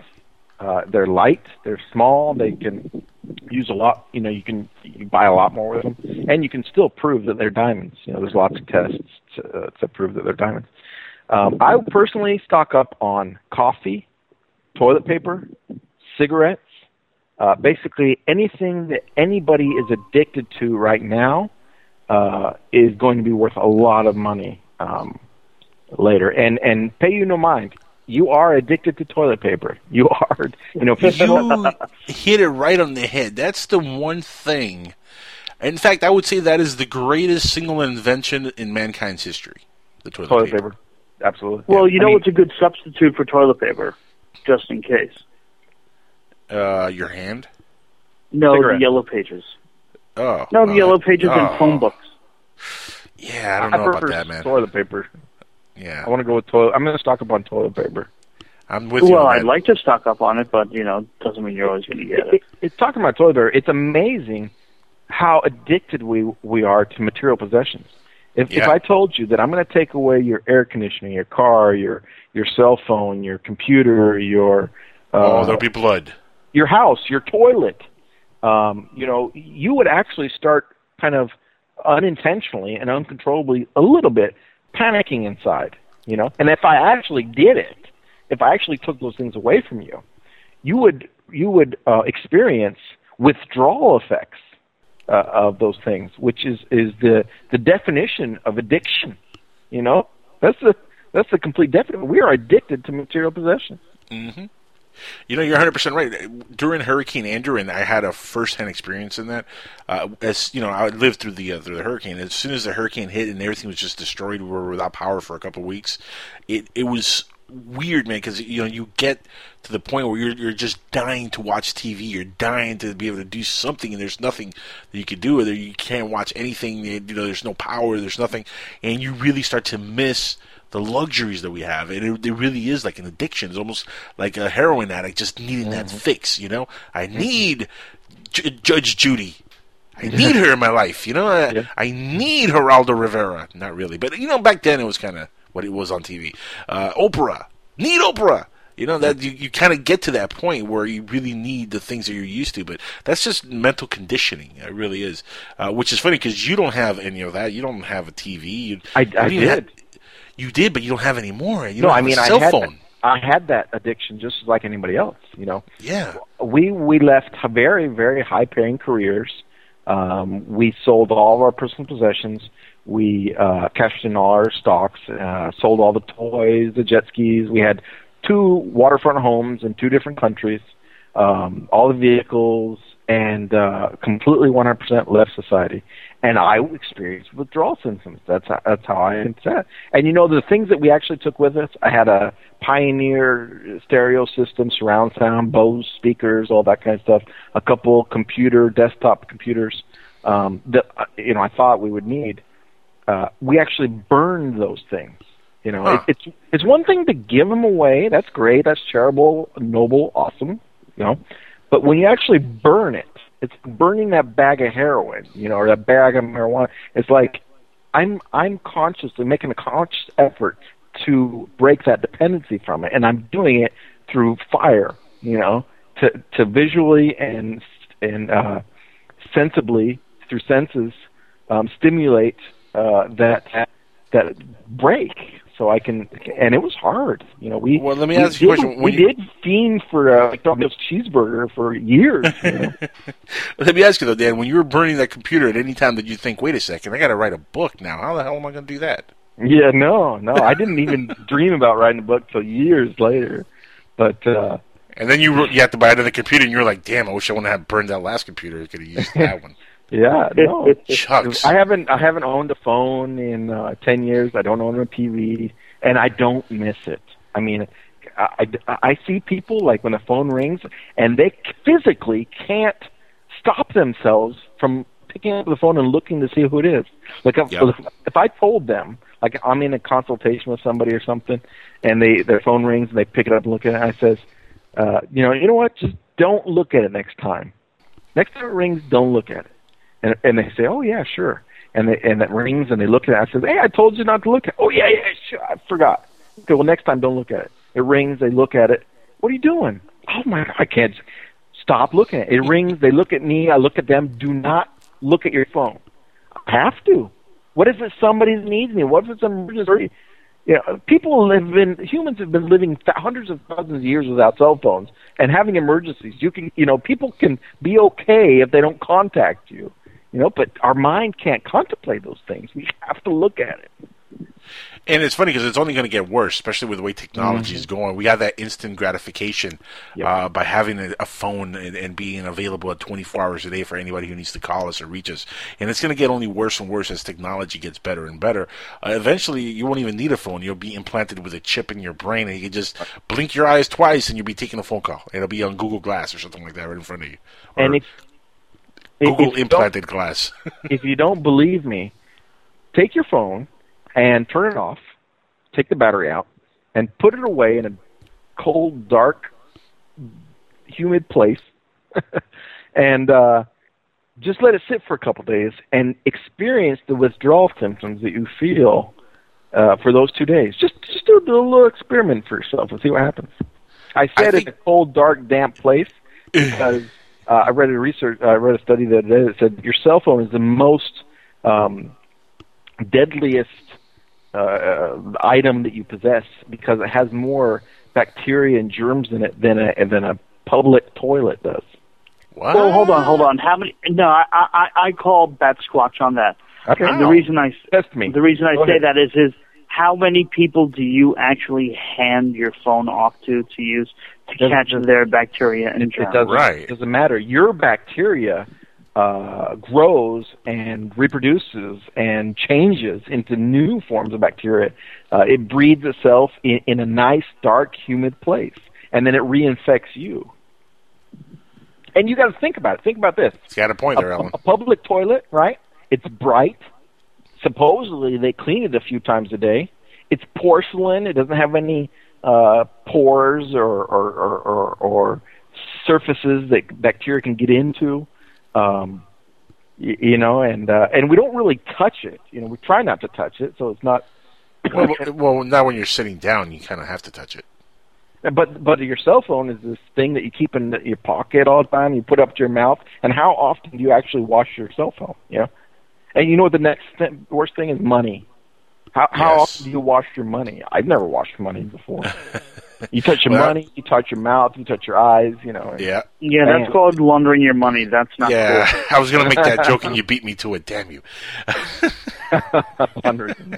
No, it's funny because they've done tests on like $100 bills, and they've seen like what is actually on $100 bills, and I think it was like one of the tests revealed like 25% cocaine found in $100 bills. I heard all kinds of germs are found on $100 bills. The cocaine makes sense. I mean, if you're balling and you're doing a lot of cocaine, you're not going to do it on a $1 bill. You're going to do it on a $100 bill. So of course you're going to find it. Absolutely. Yeah, I'm going to go all out and I'm going to use some coke. $100 bills, baby. But it's funny. We deal with money like it's nothing, and then we eat something, and it's like it's nonchalant. But yeah, we're passing germs around all the time, which again goes back to my earlier statement that that's the way they would wipe us out, man. It'll be through germs. Sure. And yeah, you're right. Yeah. I think you're right on. Let me tell you a little story about what happened to me when we left society. Before I left society, I was working for Boeing. San Antonio. Went to work every day, just like everybody else. Commuted to work. Got sick a couple of times a year. Got the flu, just like everybody else. Nothing big, nothing. And pretty average. I leave society. I have zero contact with human beings for a little over 6 years, almost 7 years. Zero contact. Don't see one other human being. Nobody comes on my ranch. I don't leave my ranch one time. I got sick in a 6.5 year period. I got sick 0 times. 0 times in 6 years. There's no bacteria out there. There's no viruses, no germs that I'm touching, right? I come back to society, just, write a book, start doing lectures, seminars, workshops, projects, interviews, and I'm getting sick like every week. Major sick, like intensive care kind of sick. They got me on HIV immune system boosters because my metabolism has dropped so low. I mean, my immune system and antibodies have dropped so low that I can't fight anything off. You are bombarded by germs and stuff every day, so your antibodies are building up this huge army and defeating these guys every day. Mine weren't getting any kind of resistance, so they just said, you know what, go on vacation. You guys can dwindle down your numbers. We're going to shut down some military bases here, and we don't need this armed forces anymore. And so it's like a catch-22. It's like you leave society, you'll never get sick again in your life. But if you ever come back in, you're probably going to die. So what do you do? That's interesting. Sounds like you belong to a tribe in the middle of the Amazon. That's what I got to do. Yeah. What do you do? I'm a little bit better now. I'm trying to, when I go on an airplane or I'm in public or I'm doing a book signing or something, I try to wear a. Are you a germaholic at all? Like, I mean, are you one of these people that has to like wipe down stuff before he touches like canvases or anything like that? No. Oh, like Howie Mandel. Yeah, like him. Yeah. No, he's really bad at it too. Oof. I wear a N95 mask when I'm on an airplane or I'm in line or something, just because my immune system's so low. And I hate getting sick. I hate being, and when I get sick, I get like bronchitis and pneumonia within like 5 days. I mean, they got me in the emergency room within a week. So, when you do that a few times, you're going to wear a mask when you're around people. But on the other hand, I need to experience those germs. I need to get sick so that I can build up my immune system again. Correct, yeah. So, it's a catch-22. Which, again, let's go back to technology real quick. Technology, since it's taking people away from going outside, and like kids, for example, it's taking them away from going outside and playing and getting dirty and doing what kids do when they're kids. Yeah. Now all the kids are inside on the internet, for example, just playing on their computer, not experiencing life and experiencing these germs that are really both a good and a negative. It's good because, like you said, it helps you build your immunity. It helps you live longer because your body reacts to any germs that comes along and it knows how to fight it. So, in a sense, we're actually hurting ourselves by getting so technologically advanced and think that we're so superior, when in reality we really are hurting our own species by spending this much time behind a computer or sitting on a couch watching television. Yeah, and it goes back to what you were saying about, or what we were talking about, what to do to prepare yourself, and what you were saying about viral. When our kids, when we were kids, our mother said, "Don't eat dirt. Don't eat dirt. Eat as much dirt as you can. Lick your $100 bills and door handles." And get as many germs as you can in your system so you can build up something by the time there's some other virus that's gonna hit you, and your immune system is strong enough to battle it. You know, it's funny. I used to remember when I was a kid, I used to go out and play every day with my friends. Just go out and wrestle around and, run around and get into all kind of trouble and stuff. And, seeing my nephews grow up, for example, the last, 10 years, it's like night and day, man. I'm weirded out by the way kids are raised nowadays. It's just, we're really losing that whole mentality of, letting the kids go out and experience life and just enjoying, being a kid.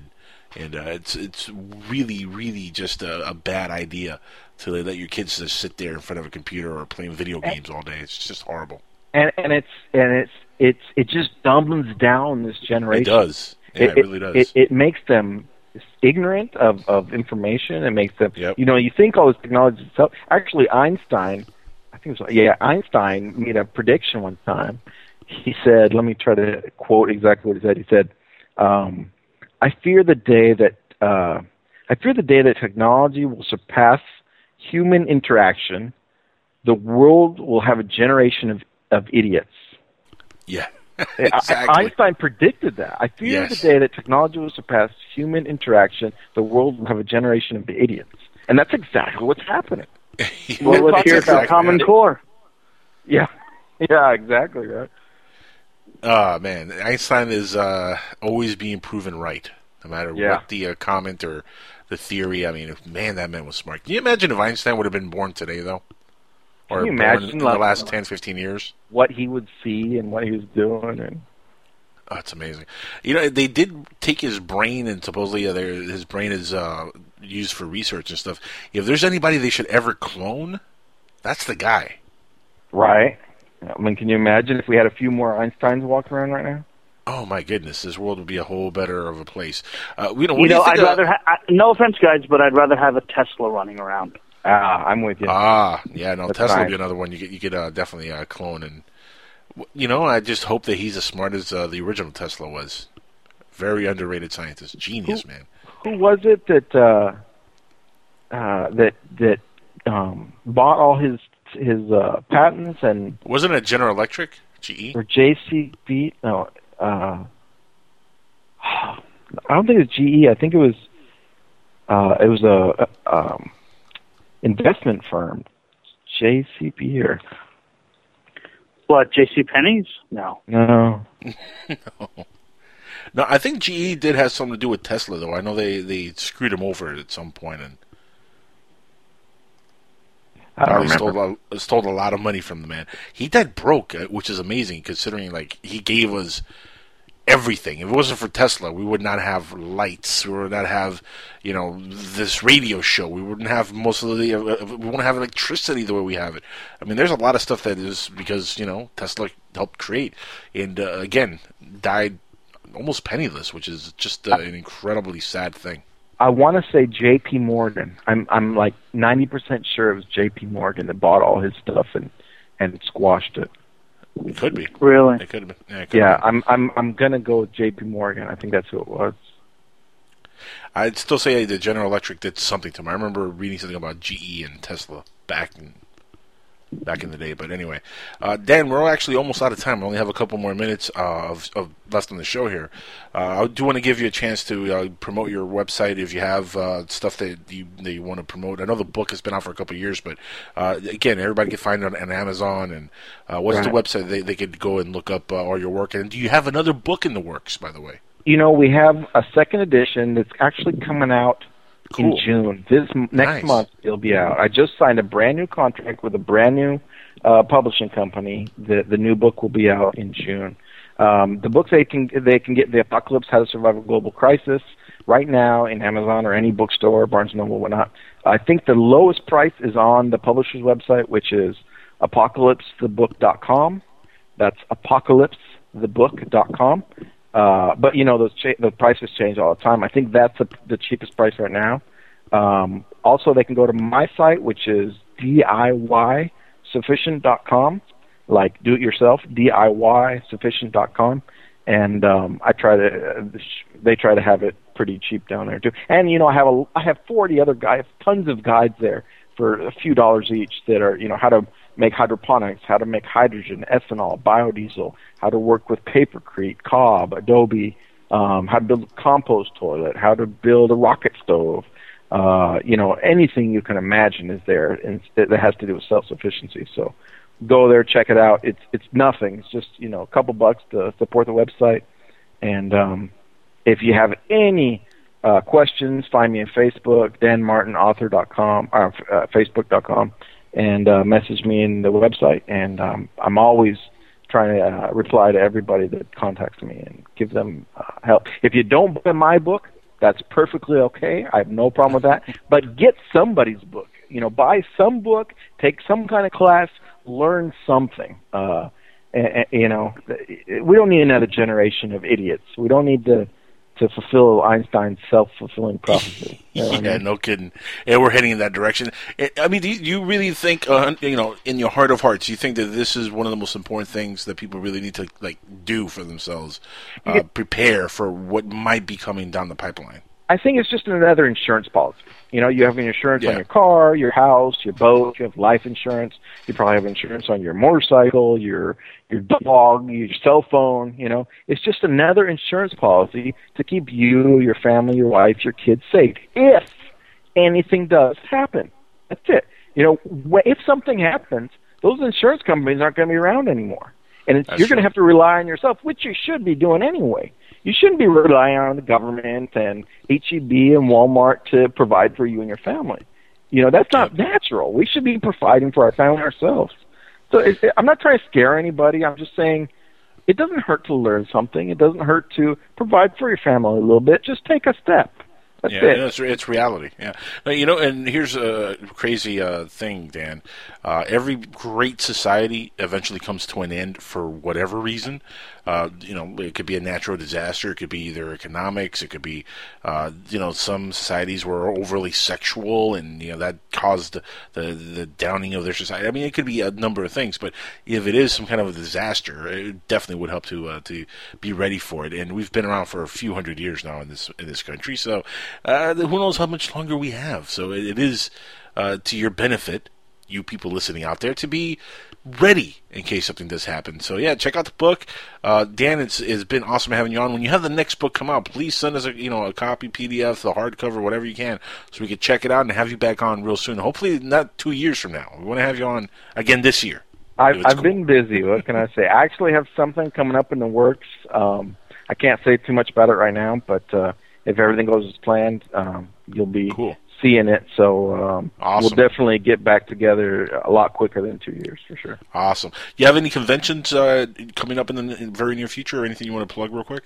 No. I'll be doing a book signing in L.A., but that will be out. It'll be all over the place when I do it. So, it's not even formal yet what we're doing. So. Oh, okay, cool. Well, there you go. Dan, thank you for being on Skywatchers, man. Thanks. It was great talking with you. Just running out of time, but we'll definitely be in contact before the book comes out. Again, it comes out in June, right? Right. I believe it's coming out next month. This summer for sure it'll be out. So keep your eyes open. Please keep your eyes open for that, everybody.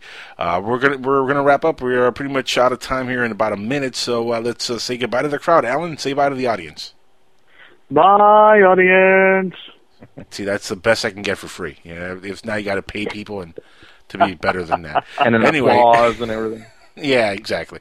Guys, we'll be back next week with more Skywatchers Radio right here on Dark Matter Radio Network and on PSN Radio. For my guest, Dan Martin, for my co-host, Alan Weiler, and for the Chief, Keith Rowland. I want to thank you all for being here tonight, listening in, and keep your eyes to the skies. We'll be back next week live again on both networks, PSN Radio, Dark Matter Radio Network. Until then, good night, everybody. Peace, and stay safe. Stay alive. That's the most important thing. Get the book. Learn how to survive. And we're out.